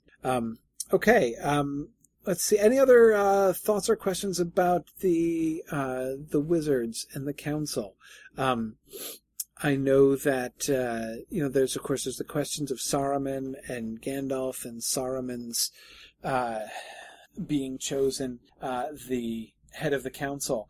A couple of you were asking, Chris, I think you were asking this question in our notes from 2 years ago, about how Saruman basically got elected. Chris, let me see if you wanted to put that question here. Go ahead. Like Dave said earlier, I'm trying to remember what my point was from 2 years ago. Well, I guess it gets back to a big deal is made out of Saruman's persuasiveness. Was he persuading, somehow, I'm saying this terribly, but somehow with his power, persuading subtly the other members of the council to become the chief of it, kind of seems unlikely with the power of the other members, but I think that was something along the lines of what I was thinking of at the time. Right. Because, what we are told explicitly is that he doesn't fully persuade either Gandalf or Galadriel. Right. And this is another thing. This isn't in quite the same category for me, as the question of what the elves were doing with themselves in the Third Age, as I was mentioning before. But this too does fall into the same general category for me. Story framework that Tolkien had to begin with, and then wrote history around it. Yes. And you can see the history developing over the course of time. When we, in our Unfinished Tales class, when we get to the parts about Gandalf and Saruman, we can see as Tolkien goes along, he projects backwards into Gandalf and Saruman's relationship prior to the Lord of the Rings time frame. Much more active rivalry and distrust. So that, and to the point where it begins to, you kind of have to ask, if Gandalf already distrusted Saruman quite as much as it looks like he does in Unfinished Tales, why did he go to Isengard in the first place in the Fellowship of the Ring to get captured? Why was he so surprised when it turned out that Saruman had been corrupted by evil? But again, those are later revisions that he's doing. But again, you can see the place where he seems to be stuck, the corner that he's trying to get out of, it seems, in those particular passages, is exactly that. How could Saruman have actually pulled the wool over everybody's eyes? How could he have not only just existed in the council, but got himself appointed leader of the council, and guided the council with crooked intentions, without the wisest people in the world picking up on the fact that they were being played?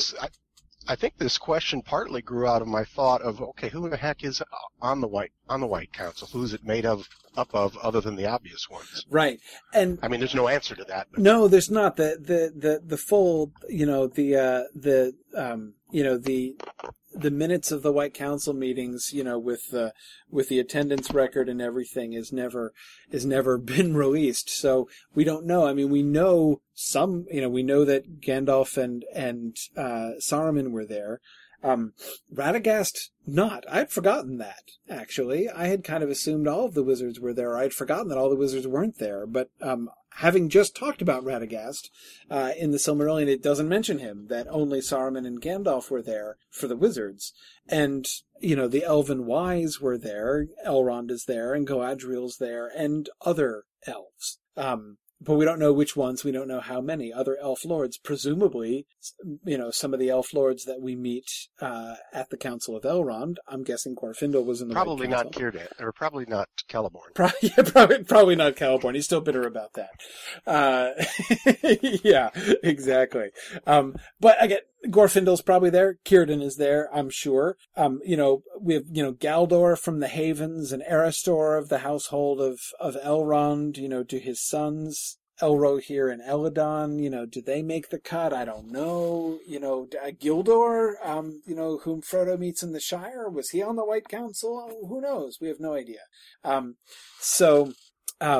Again, we're just never, that's never really explained. But Chris, you're right. You sort of have to imagine, based on how it's described here, you have to imagine that there were enough of those, if you want to say lesser people on the White Council, who were convinced that even though Galadriel and Gandalf remained, uncertain or uneasy, Saruman was still nevertheless elected. Let's see, Dave, you had, again in the two, well, hang on a second, Dave, before I get to your comment, I want to call on Laura here. Laura, go ahead. I think you may have covered everything I wanted to say. Okay, sorry. I did want to give a shout out to Círdan, though. I think the reason why he doesn't get a lot of press is because Tolkien would have had a hard time writing about him. I mean, he's such an otherworldly character. Mm-hmm. We're presuming he's born on the shores of Cuiviénen when the elves awoke. So he would be really somebody we'd have trouble relating to. So I think that's one of the reasons why Tolkien didn't write a lot about him. But, he kept a group of elves going for 3 ages of the world. He survived the fall of Beleriand, and so I don't think it would be unusual at all for him to be getting one of the rings. Right. Although we may not have known, what he was doing with it. Right. And it shows his perceptiveness that he gave it to Gandalf. One of the reasons why Saruman was elected leader is because he came first to Middle-earth. He is the oldest, and we're told, although I think it might be elsewhere, that he was higher in stature over in Valinor, where they came from too. Mm-hmm. So he would be kind of the natural leader. But Gandalf was a little more self-effacing and never wanted that power. And we're told that he was really the only one who succeeded in his mission. Right. And, following the whole theme of pride that goes through the Silmarillion, it says something that the one wizard who didn't have a lot of pride, well, we're not counting Radagast because he totally gets off the track, right? Eating too many mushrooms or whatever. Yeah.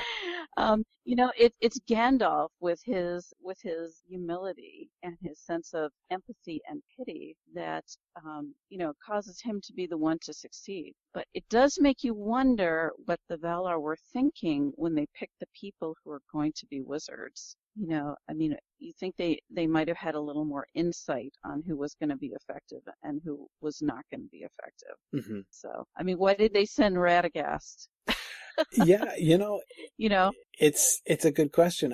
On the one hand, it's easy to understand, in a general way, you can understand Radagast. He is, the friend of birds and beasts, the kind of connection, that Radagast seems to have with the natural world seems like a good thing. But that hardly seems a qualification to be a wizard who's going to help, who's going to help overturn Sauron. Yeah. So, I seem to remember something about him coming as a companion to Saruman. Yes. So maybe he wasn't really on the first level of the wizards. Right.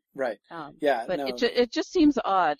Radagast just seems an odd choice to me. You're right that he is kind of a B-list wizard from the beginning. But this is I'll come back to this when we talk about Unfinished Tales, because a lot of the stuff that I'd want to say about this is really based more on the stuff that's in Unfinished Tales than the stuff that's here in the Silmarillion. I don't want to cross the streams too much here, but based on what they're saying, based on how the wizards are described here in the Silmarillion, it does seem that there is a hierarchy among them, that Gandalf and Saruman are the two greatest of the wizards, that Radagast has a smaller role. That is to say, the idea that Radagast failed isn't explicitly said in the Silmarillion. Again, that's an Unfinished Tales thing.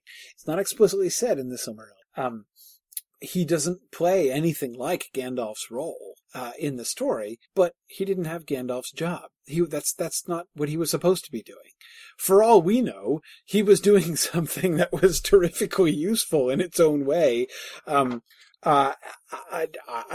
don't know what it was with the birds and beasts, but if Gandalf's job was to go around and to help elves and men, maybe Radagast's job was to go around and help little furry animals and birds, and that was something that Yavanna would consider sufficiently important to deputize somebody to do this. What did he accomplish? I don't know, because the story isn't about birds and beasts, it's about elves and men, and so we find out what Gandalf does, but not the impact that Radagast had. Yeah, you can definitely feel the Yavanna vote there. Exactly, right. Let's send this guy. and that's, and that's, yeah, exactly. So, I don't know. One could imagine a kind of completely alternate story. One could imagine the War of the Ring from Radagast's point of view, and talk and have somebody who is not at all focused on the realms of elves and men, but entirely focused on the natural world itself, on the world of plants and birds and beasts. And I would imagine the story would look very different from that point of view. And Radagast would presumably play a significant role in that story, but I don't know. So yeah, it's just one of the things that I think makes Radagast so difficult to judge based on what we're told here. Yeah, Dave, go ahead. Oh no, I've completely forgotten what the heck I was going to say. Radagast. One thing that I was sarcastically commenting on in the chat. It is the Silmarillion seminar. Exactly. Yeah, it truly is. It is the Silmarillion seminar all over again. Yeah, it really is. Corey's stealing my points. Mm-hmm. I'm raising my hand and buzzing in with actually no contribution whatsoever, just to hear the sound of my own voice. It is an interesting thought experiment to wonder what they were thinking when they chose the Istari, because their track record's pretty sucky. as far as we can tell, if we give Radagast half a point for like not doing anything explicitly bad, it's like 1.5 out of 5, right? Right. Well, see, again, though, this is where we'll talk about this more when we do the Astari in the Unfinished Tales class, because this seems to me something that Tolkien's ideas change around about quite a lot. And I would say that is a thing that Tolkien says, that at most, 1.5 out of 5 of the wizards accomplish anything good, is definitely an opinion that Tolkien expresses at one point in his career, but not at all points of his career, and he seems in later days to take that back. But anyway, it's as I say, we'll go into the details of that more when we talk about Unfinished Tales. Is our interpretation of the Istari? I mean, are we supposed to interpret them as? Do we have any insight into basically how they were chosen? Whether they indeed have a higher purpose given to them by the Valar, or if they were just were they maybe just people who wanted to go, or Maiar or whatever, who wanted to go over there, and then the Valar, tried to corral them into doing something useful, imposed limitations on them. Do we have any sense? Like, do we get any picture into that? It is very interesting, and I think I'm going to steal Marielle's point. She asked a question earlier that was also very interesting to think about, which is why are they like an order of wizards? Like, is there some importance into this notion of an order? Right. Yeah. It's hard to think of, that word, like the concept of the Order of Wizards, suggests a kind of class or structure, that they're part of some kind of system or something, which it's a little hard for me to understand what that means, in that context. But, thinking about that question of sort of the backstory of the wizards and who are they and what are they doing, that's a really complicated question to answer, not because there are no answers, but because there are like 5 answers. And, I'd sort of think, okay, first of all, let's answer that question from the point of view of the Lord of the Rings. Given what we are told in the Lord of the Rings explicitly, if we knew nothing else, which of course, in the mid-50s, we didn't, other than The Hobbit, we knew nothing else other than the Lord of the Rings. So, as a reader in, 1957, what conclusions could we draw about the wizards and who they are and what they're doing? The answer would be they are clearly sent. They clearly do have a mission. The 2 things in the Lord of the Rings that I would point to are, first, of course, most explicitly Gandalf's discussion of his resurrection, when, he was sent back until his task is fulfilled. So it's clear that he was given a charge in the first place. He's been trying to fulfill it. It's not done yet. And so he's sent back a second time, in his resurrected body, in order to finish his job. His resurrected and upgraded body, we would have to point out. So that's one pretty clear piece of evidence we get from the Lord of the Rings. The other I would point to is Saruman's death. When Saruman dies and his, that sort of vaporous spirit that rises from his body sort of turns to the west, and then the wind rises up out of the west and blows it away. There's a fairly clear sense of judgment there that those in the West will not take him back because he has failed, because he has not done what he was supposed to do. So I again, from the Lord of the Rings perspective, they are spirits sent from the West who have been given a particular task. From the Silmarillion point of view here, this passage of the Silmarillion, the one we're supposed to be talking about here tonight, which is clearly post Lord of the Rings, this takes that a little bit further. In particular, the passage with Círdan and the passing off of the ring that we've been talking about, that shows Círdan's own insight into the mission that Gandalf has been sent on, and the fact that the Ring of Fire is likely to be very helpful for him in doing the job that he has been sent to do. the other thing from in the Silmarillion context, of course, that we should be remembering is the reference to Aloran and his connection to Nienna, back in the Vala Quinta. So that's the other thing from the Silmarillion that we get, which we shouldn't forget about, which does directly bear on this question. And that is, the wisest of the Maiar was Aloran. This is page 30 in the Vala Quinta. He too dwelt in Lorien, but his ways took him often to the house of Nienna, and of her he learned pity and patience. So, he gets a mention here. And the fact that he learns pity and patience, dwelling in Lorien and going to the house of Nienna, that does suggest, again, it's only an implication, but it does imply that he is willing to go on this mission, that he is sent out of pity, because he does have pity for the sufferings of the people of Middle-earth, and he wants to help them. That does seem to be how that's sort of the cues that I take from the Silmarillion as a published text, about the nature of the wizards and what they're doing. Then we learn stuff later on, in Unfinished Tales. I say later on because it's published after the Silmarillion, and a bunch of the stuff about the Astarion, it was written after that stuff in the Silmarillion. But let's, as I say, let's hold off on the details of those things. Okay, let's talk about the closing bits. Let's talk about the Fate of the Rings and the Lord of the Rings stuff. Let me just refresh our memory in case it isn't fresh in your memory. The excellent synopses of the Lord of the Rings here. Let's see. Okay, here's our synopsis of the Lord of the Rings. We're on page 303 here.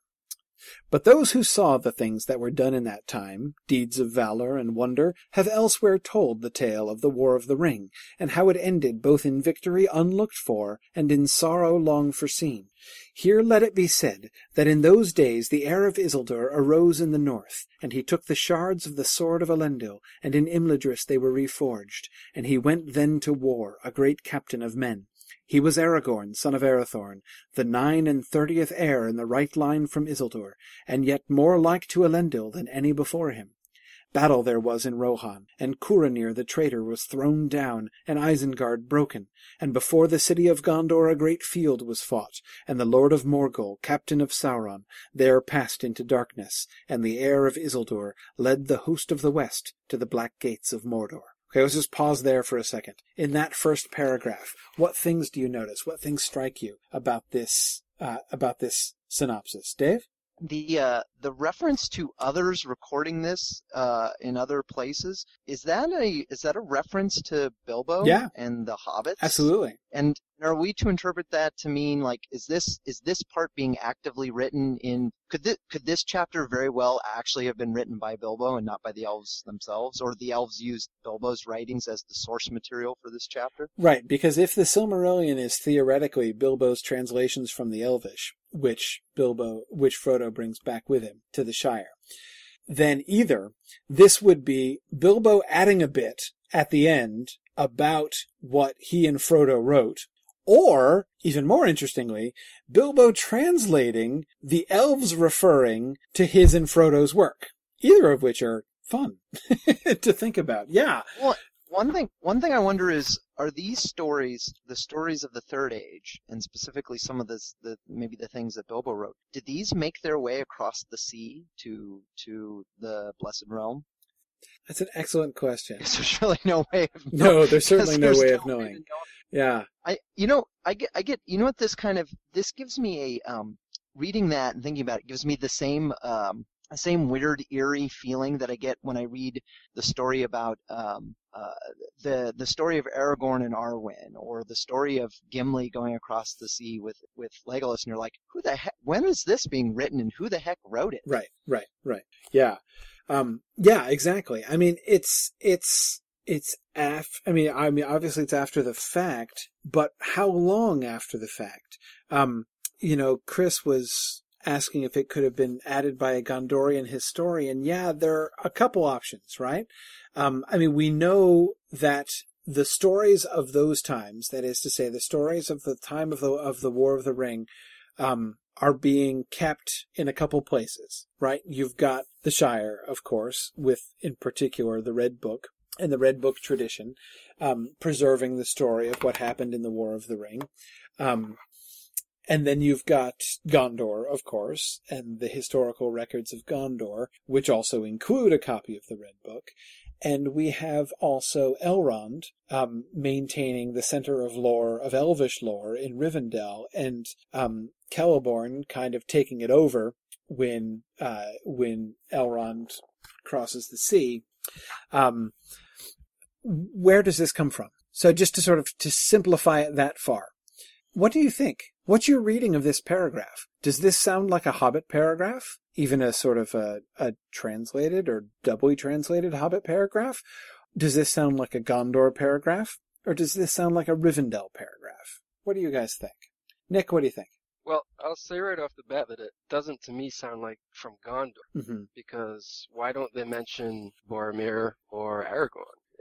They mention Frodo and his servant. So, I mean, if it's written by someone from Gondor, wouldn't they throw that in? Right. Well, we do get Aragorn and his line.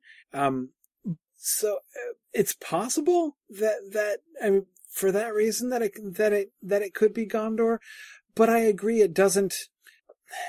Boromir certainly prompts us to imagine that the histories of Gondor are very Gondor-centric.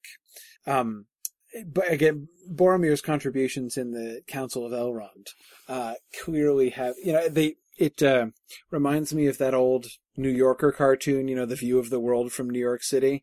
I sort of, the view of Middle-earth from Gondor seems to be very skewed, with Gondor looming large at the center of the world. Again, this is what I think we can hear in Boromir's talk. So Nick, in that way, the sort of the description here doesn't seem quite Gondor centric enough. So it doesn't. Yeah. So I don't necessarily. So I would agree. I don't think it sounds especially Gondorian. Chris, what do you think? I think I'm still going to vote for the elves, and the one line that makes me really think that is the reference to Aragorn being more like to Elendil than any before him. Who but the elves would really be able to make a statement like that? That's an excellent point. I was thinking the same thing. On the one hand, that passage about him being, I mean, because you could say it's like, he returned as the king like Elendil of old. Yeah, but they would only speak mythically. You're right. The particular emphasis, it does almost sound like, and he really reminded me of Elendil, I gotta tell you, and yeah, you're right. That sounds like a first-person account. Exactly. Like, yeah, I remember good old Elendil. Exactly, right, yeah. Bilbo's repeating what he overheard in Rivendell. Yeah. Of course, that's possible. It's possible. But no, I think, and again, remember the whole framework of this story has been that it's an Elvish story. And, that these records have always been, from the initial concept way back in the Book of Lost Tales, the idea was always that these are Elvish stories, that have been passed down to have come into the hands of humans afterwards. If not, we wouldn't have them now, would we? So, there's always eventually their transmission through humans. But, as they get translated by Bilbo here. But yeah, I think that we can see, and Chris, I think that's a really excellent observation. This does strike me as more of the Elvish point of view as well. Again, it's less interested in Gondor than the Gondorians would be, I would have to think. And I can't imagine that that Bilbo would have written for Frodo the Halfling, though I didn't get to that line. For as many songs have since sung, it was the Perianath, the little people, dwellers in hillsides and meadows, that brought them deliverance. For Frodo the Halfling, it is said, at the bidding of Mithrandir, took on himself the burden, and alone with his servant, he passed through peril and darkness, and came at last in Sauron's despite, even to Mount Doom, and there into the fire where it was wrought, he cast the great ring of power, and so at last it was unmade, and its evil consumed. It's really hard to imagine Bilbo writing that passage. That passage, it is possible to imagine a Gondorian scribe writing, I would say. But again, it does sound more like the Elvish point of view. I really like, for as many songs have since sung, it was the Perianath, the Whittle people. And then you'll notice, let's see. Yes, sorry, just before where I started reading. For Sauron was too strong, yet in that hour was put to the proof that which Mithrandir had spoken, and help came from the hands of the weak when the wise faltered. Again, that kind of big picture. What I would want to emphasize as we work towards closing, because though needless to say, since this is the Silmarillion seminar, we've had people clamoring for one more week before we even started. However, all things in Middle-earth must come to an end. The ending and the failing are the central theme, remember. Anyway, as we work towards the end, I would just want to think about the way that this encourages us to look at The Lord of the Rings and The Hobbit too. The way in which this passage totally recontextualizes our relationship with that story. There's a kind of immediacy when you read a book. When you're reading a novel, there's a kind of immediacy that it has very often, most of the times, with modern novels. There isn't really any clear gesture at the sort of the narrative frame of the story. That is, you're just reading this and we don't know who exactly recorded these events and how it is that we are able to have this record of these things that happened. And, if you're reading an omniscient narrator or a partially omniscient narrator, how exactly do you know what's going on in the thoughts of the protagonist and all of that stuff? Those are questions which very many modern books don't really encourage us to ask. Again, it's just part of an immediate experience. We are, part of the sort of the unspoken contract between author and reader is that, we're just being given access to this stuff in the same way that we're being given access to the inside of somebody's palatial Manhattan apartment in a TV sitcom, and we're not supposed to ask questions about that. The Lord of the Rings, at times, not all of the time, but for much of the time, can be read that way. We can just kind of lose ourselves in the story. There are many places in The Lord of the Rings where we're not permitted to do that, where we are pushed out of that framework, and where we're reminded that we are reading a record of things that happened long ago, and that we are reading legends that have been passed down to us. I'm thinking of, for instance, moments in the Battle of Pelennor Field. The fact that one of the most moving, most dramatic passages of Tolkien's prose, his description of the charge of Theoden onto the Battle of Pelennor Field, that he interrupts this to quote us the epitaph on the horse's grave. Remember this? When he tells us what's on Snowmane's tombstone? It's like, I now interrupt this battle to tell you what happened after the battle, how they cleared everything up, and they end up having to burn the body of the fell beast, but they buried Snowmane, and they put up a tombstone for him that had this carved on it. And it's like, can we get back to that? I mean, can you, imagine a movie that did that, right? Let's pause to a flash forward of digging the grave of Snowmane and erecting his tombstone. Now back to the battle, right? Moments like that where we're not permitted to stay within that kind of immediate frame of the story, where we're not allowed to forget that we are reading something which is being told by someone who is situated historically well after these events, who is, our narrator is himself looking back on these things. Another really prominent moment is when Theoden sets out from Dunharrow. So he's just called the muster at Meduseld, and he leaves Dunharrow and he goes and he rides to the muster of Rohan.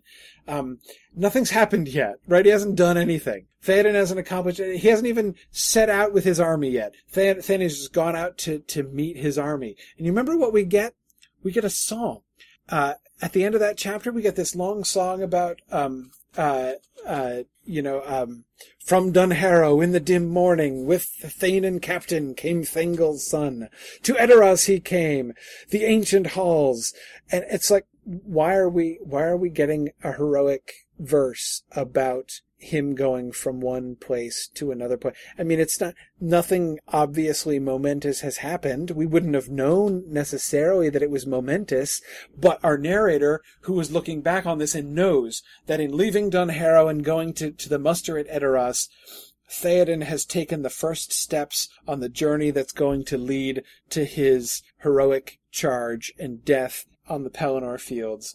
And our narrator cannot help himself but to stop and to mark the significance of this moment. Here's the moment when Theoden sets out. And we don't even know why it's important yet, right? Again, if we're just in the moment, we haven't the faintest idea why this is so important. But our narrator goes off and tells us about, and again, and if you read carefully the poem itself, it's not even that the poem is particularly, action packed. It just talks about him leaving. And again, it's only in retrospect that poem has any significance, that event has any real meaning. So again, these are ways that within the Lord of the Rings itself, within the framework of the Lord of the Rings itself, we're reminded that we are the recipients. We are the sort of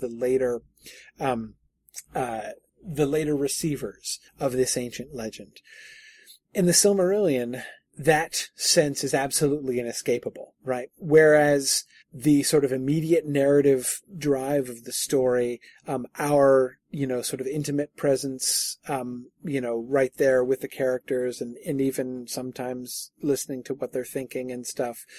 That's sort of the A mode of our interaction. The B mode, is the sort of occasional reminders that come through. In the Silmarillion, we're in the B mode the whole time, right? I think there are very, very few points in the Silmarillion where we actually lose track of the fact that we're actually hearing a heroic legend, that we are receiving that. So it's interesting, therefore, to come to these paragraphs and to see the Lord of the Rings receive the same treatment that the rest of the Silmarillion has received. And Laura, you made a really interesting observation 2 years ago in our notes here. Laura asked, how many other things are summarized in the Silmarillion that could be 1,000-page epic tales if they were fleshed out? Laura, I think the answer is lots, quite a few. Some, of course, are fleshed out quite significantly. You think of course, the release of The Children of Hurin as a freestanding novel. And that was clearly, I think clearly, that was a direction that Tolkien seemed to be taking, at least one impulse that Tolkien had with this material later on in his career. Again, I'm sort of have my mind on Tuor and Gondolin since I've been thinking about this in preparation for Unfinished Tales. But that fragment of the Tuor story that we get in Chapter 1 of Unfinished Tales, how long would that sucker have been if he finished it? I mean, that would have been a novel-length treatment, at least a pretty weighty novella version of the fall of Gondolin, had he carried on and gone all the way through at least the retreat to the Isle of Balar. If not, my guess, by the way, as to where that story would have ended had Tolkien completed it, talk about your wild speculations. My guess would be that it would be when Tuor and Idril set sail and are never seen again, when they finally go out to sea. It would have taken him a heck of a long time to get there, I think. So again, we see that impulse, I think, of Tolkien's, to expand these things and actually, sort of give us the full version of them. So that we can really see these stories. But yeah, I think there are a lot of stories which would be very significant in that way. Well, before we lose Mike, I do want to end with style time. Mike, I want to do some style time, on your observations about the ending of the book here. Laura, is that what you wanted to draw my attention to?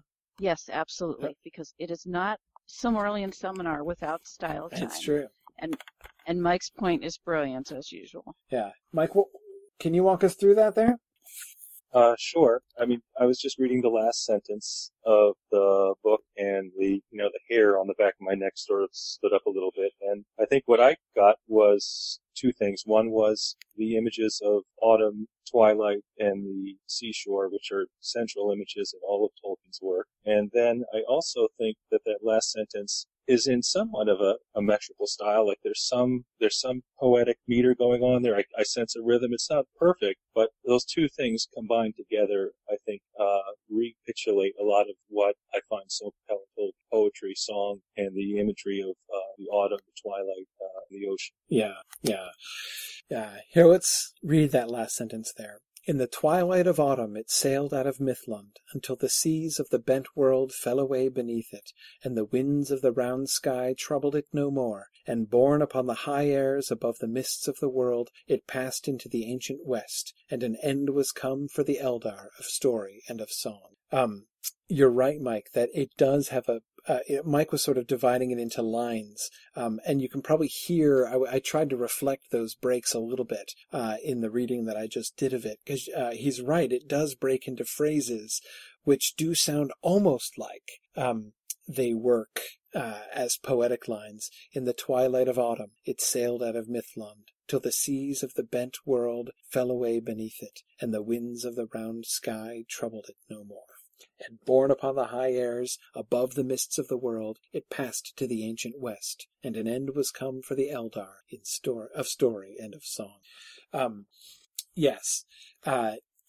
Here's my stab at that, Mike. What I would guess here, and I think one of the things that, I mean, there are a couple of ways to explain it. One of the simplest, I think, is merely that Tolkien was particularly alert to the kind of incantatory nature of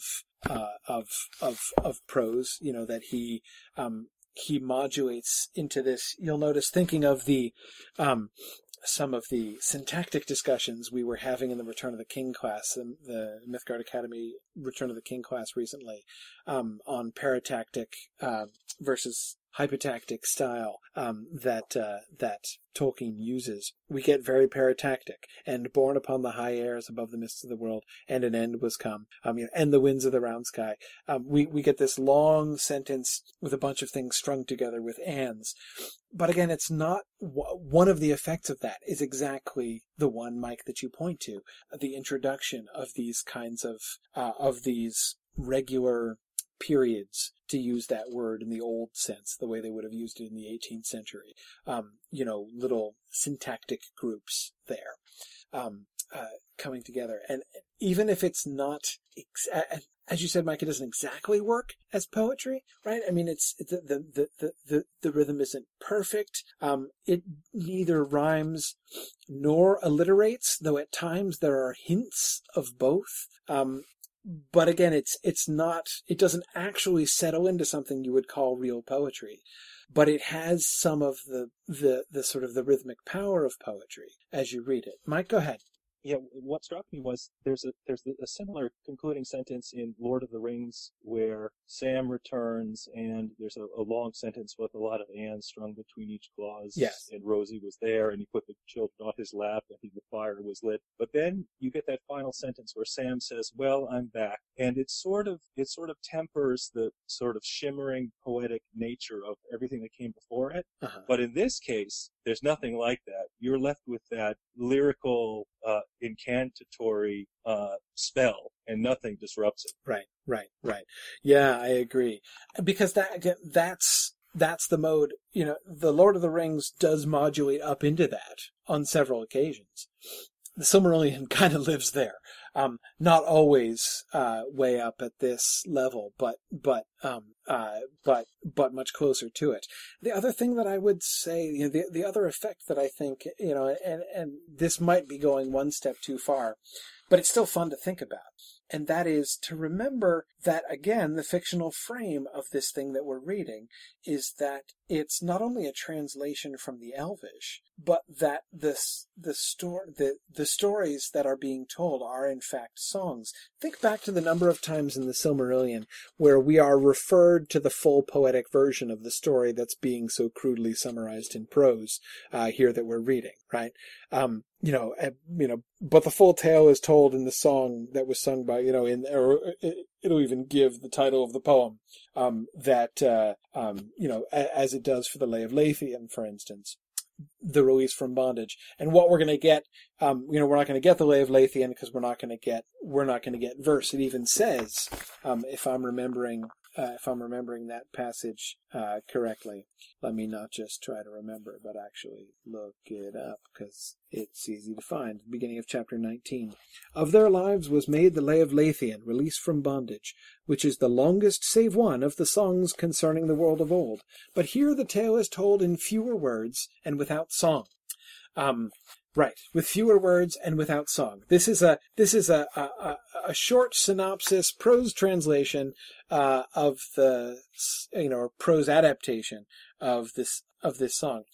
Mike, the point I'm eventually winding back towards making here is that that last sentence has the air of a translation of a poem which is trying to capture something of the poetry, but it can't do it because it's a translation, so it can't really render what the Elvish poem was doing, but it's trying to capture something of the spirit and even something of the feel of that poem, and so we get this very poetic prose, but it's still prose because it's not trying to squeeze it into English verse forms, right? It's not trying to squeeze it into rhyme or into alliteration. So it's going to give it to us it's just prose, but again, it sounds very much like a poem that it might possibly be translating. And I think that kind of effect, whether deliberately or accidentally, Tolkien achieves on many occasions in the Silmarillion, Mike, as you have pointed to very often. Hey, Corey, do you approve or disapprove of Martin Shaw's reading of this? I, in some ways, well, I mean, Martin Shaw's no Rob Inglis, I love Rob Inglis's Hobbit and Lord of the Rings. I like Martin Shaw's reading. I don't love it. I often, my initial response to Martin Shaw when I first listened to it was that I thought he was way over the top. And of course he mispronounces things. Not everything, but some things. But I mean, I can't cast stones. I mispronounce stuff too. However, I was just listening I have this really old, mid-1980s recording of a British guy reading Unfinished Tales. Whoa. Yeah. How the heck did you find that? The internet can be an awesome place sometimes. That was like a day I won the internet. But because it's long since out of print. And the recording is so old that it gives you instructions for when to reverse the tape and stuff. But anyway, it's totally hardcore. But the reading is by a very dry British guy. And listening to him read these, some of the same stories, listening to him read Tuor and, the Narni Hin Hurin, without any of the, forcefulness that Martin Shaw gives to the story, felt really flat. It actually really made me miss Martin Shaw, actually. In the last 2 days, I was rereading this last section of the Silmarillion in preparation for tonight, and I've been reading the Tuor chapter in preparation for tomorrow night. And so I've been listening to the two of them back to back. I was actually, Dave, just thinking earlier today, I kind of appreciate Martin Shaw more than I did before. Well, yes, he mispronounces a lot of things. For these sort of poetic, kind of like dramatic end bits, like at the end of the Quenta Silmarillion, the end of the Akhlabeth, the end of this chapter, where Tolkien sort of wraps things up. I appreciate his reading for those parts. Yeah. Maybe less so the weird music and like the crackling noise that they play. Yeah, I mean, I've come to feel a deep affection for the dramatic music that comes in, that sort of creeps in at the end. Yeah, that's true. I admit it. I also have a weird affection for it. Yeah, exactly. I always find myself singing along when we get to the dramatic. We're going to music. find that music and we're going to put it at the end of this show. Yes. Can we please? Yes. Yes, that would be.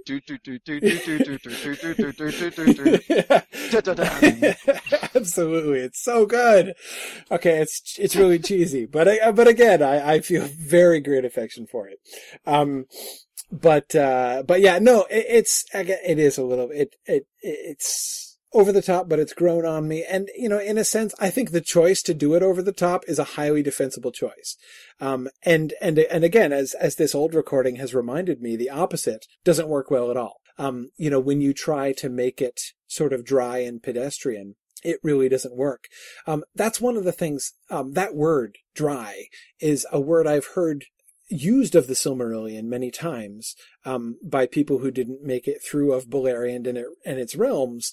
And I can see what they mean on the one hand, but on the other hand, I've always felt that, it's never really a very accurate description. Because the Silmarillion, you could call it, confusing. You can even at times perhaps call it tedious, but it's rarely dry because of its style. Its style is not dry. It can be inaccessible perhaps to some, but not exactly dry. I always feel like when people call Chaucer boring, Chaucer is never boring. If they're bored when reading Chaucer, it's because they're not understanding, which is fine. That often happens with Chaucer. Chaucer's hard to get into his language, just as the Silmarillion is hard to get into its language. But yeah, so reading it like it's an encyclopedia versus reading it Martin Shaw's way, in the end, yeah, strongly prefer Martin Shaw's way. Mike, are there any final thoughts about the last those last lines? I agree with you. I don't think you went too far in saying that it's sort of evoking a song. I almost imagine a final line of the Elvish equivalent of Hallelujah. Right. Yes, exactly. Yeah, I love the finality of this, and it's fascinating, even thinking about, what we were emphasizing before, what I was emphasizing and what you guys were also, talking about as well, the emphasis of the story on fading, and decline. That is certainly one of the central themes and one of the primary ideas of this story. But notice that's not where it ends. Although we do get the passing of the elves and the coming of the dominion of men, the final image that we're given is not fading, is not even sorrow in that way. But that departure, we leave, and this again, perhaps another elvish point of view thing, we leave with the ship at the end. Here we get almost like an alternate version of the end of The Lord of the Rings, right? Where instead of being left standing with Sam on the quay watching the ship take off in the distance, and the Lord of the Rings gives us Frodo's perspective for a paragraph, right? With the whole far green country under a swift sunrise. But then we're back to Sam watching the ship fade away in the distance and then turning around for home. Here, and of course it's the same ship, right? It's the same scene that we got there at the end of The Lord of the Rings. We get it again, but now we follow it. And we don't just follow it from Frodo's point of view, with him not even really fully understanding what he's seeing. Here we follow it from outside with full knowledge of what's going on. In the twilight of autumn, it sailed out of Mythlund until the seas of the bent world fell away beneath it, and the winds of the round sky troubled it no more. I love the combination of the bent world and the round sky. The way in which the sky, the heavens up above the earth, is made to seem like such a small local neighborhood by that one phrase, the round sky. The winds of the round sky troubled it no more, and borne upon the high airs above the mists of the world, it passed into the ancient west, and an end was come for the Eldar of story and of song. The finality of that line, an end was come for the Eldar of story and of song. It points to their fading, right? The songs for the Eldar are done. And our story is going on, but again, we don't get Sam. The final note of the Silmarillion is not, emphatically not, well, I'm back. It is, an end is come, in story and, of story and of song. And Mike, I think it's why I think, it's so wonderful to think about those last couple lines as poetry and song. To think about this is the end of the final song of the Eldar. The last song of the elves that we are still hearing, and we're still getting, because we're still here in the bent world, we're still underneath the round sky, and autumn has passed to winter and back to spring again for us in the little cycle that we're still caught in here in the world. But, we're getting an echo. We're sitting here reading a translation, a prose translation in fewer words and without song. But even knowing that these things has this power, and even though we know that they're gone, that they are done, that an end has come of story and of song, it's not ended for us, because we are still telling their story. We're not only making our own stories, we're still telling their stories, and that their stories can touch ours in the same way that they did with the hobbits, the way that we get, the knowledge of the elder days being kept alive by Sam, and the way in which the hobbits returned from their journeys larger and, in Merry and Pippin's case, physically larger, but grown up and changed. We too, as our worlds come into contact with these stories, the stories and the songs don't die because we come into contact with them. So we too have reached so an end has come to the Silmarillion seminar of story and of song, to which Jordan adds next week. Maybe. Anyway, thanks everybody. It has been a lot of fun to, wonderful memories to come together for a final Silmarillion seminar episode. We'll have to have another reunion tour again some other time. Thanks for joining me for this final episode. Thanks to everybody who's been listening and who has gone on this journey with us in various times and various places. You guys can think, just as the story of the Elder Days don't really end as long as they're still remembered and told in translation among us, so too the Silmarillion seminar, there will always be one more week as long as there are still people out there listening to them. So there you go. Well, that's it for this episode. And now an end has come to the Silmarillion seminar of story and of song. On behalf of the Tolkien professor, Corey Olsen, the Silmarillionaires, Dave Kale, Chris Stevens, Matt Shaw, Jordan Hattery, Mike Thurway, Jason Jewell, Nick Brisbane, Elizabeth Woodard, Brandon Young, John Evans, Mario Gage, Joe Stoll, Laura Suku, and myself, Laura Burkholz. I wish you Godspeed, and thanks for listening.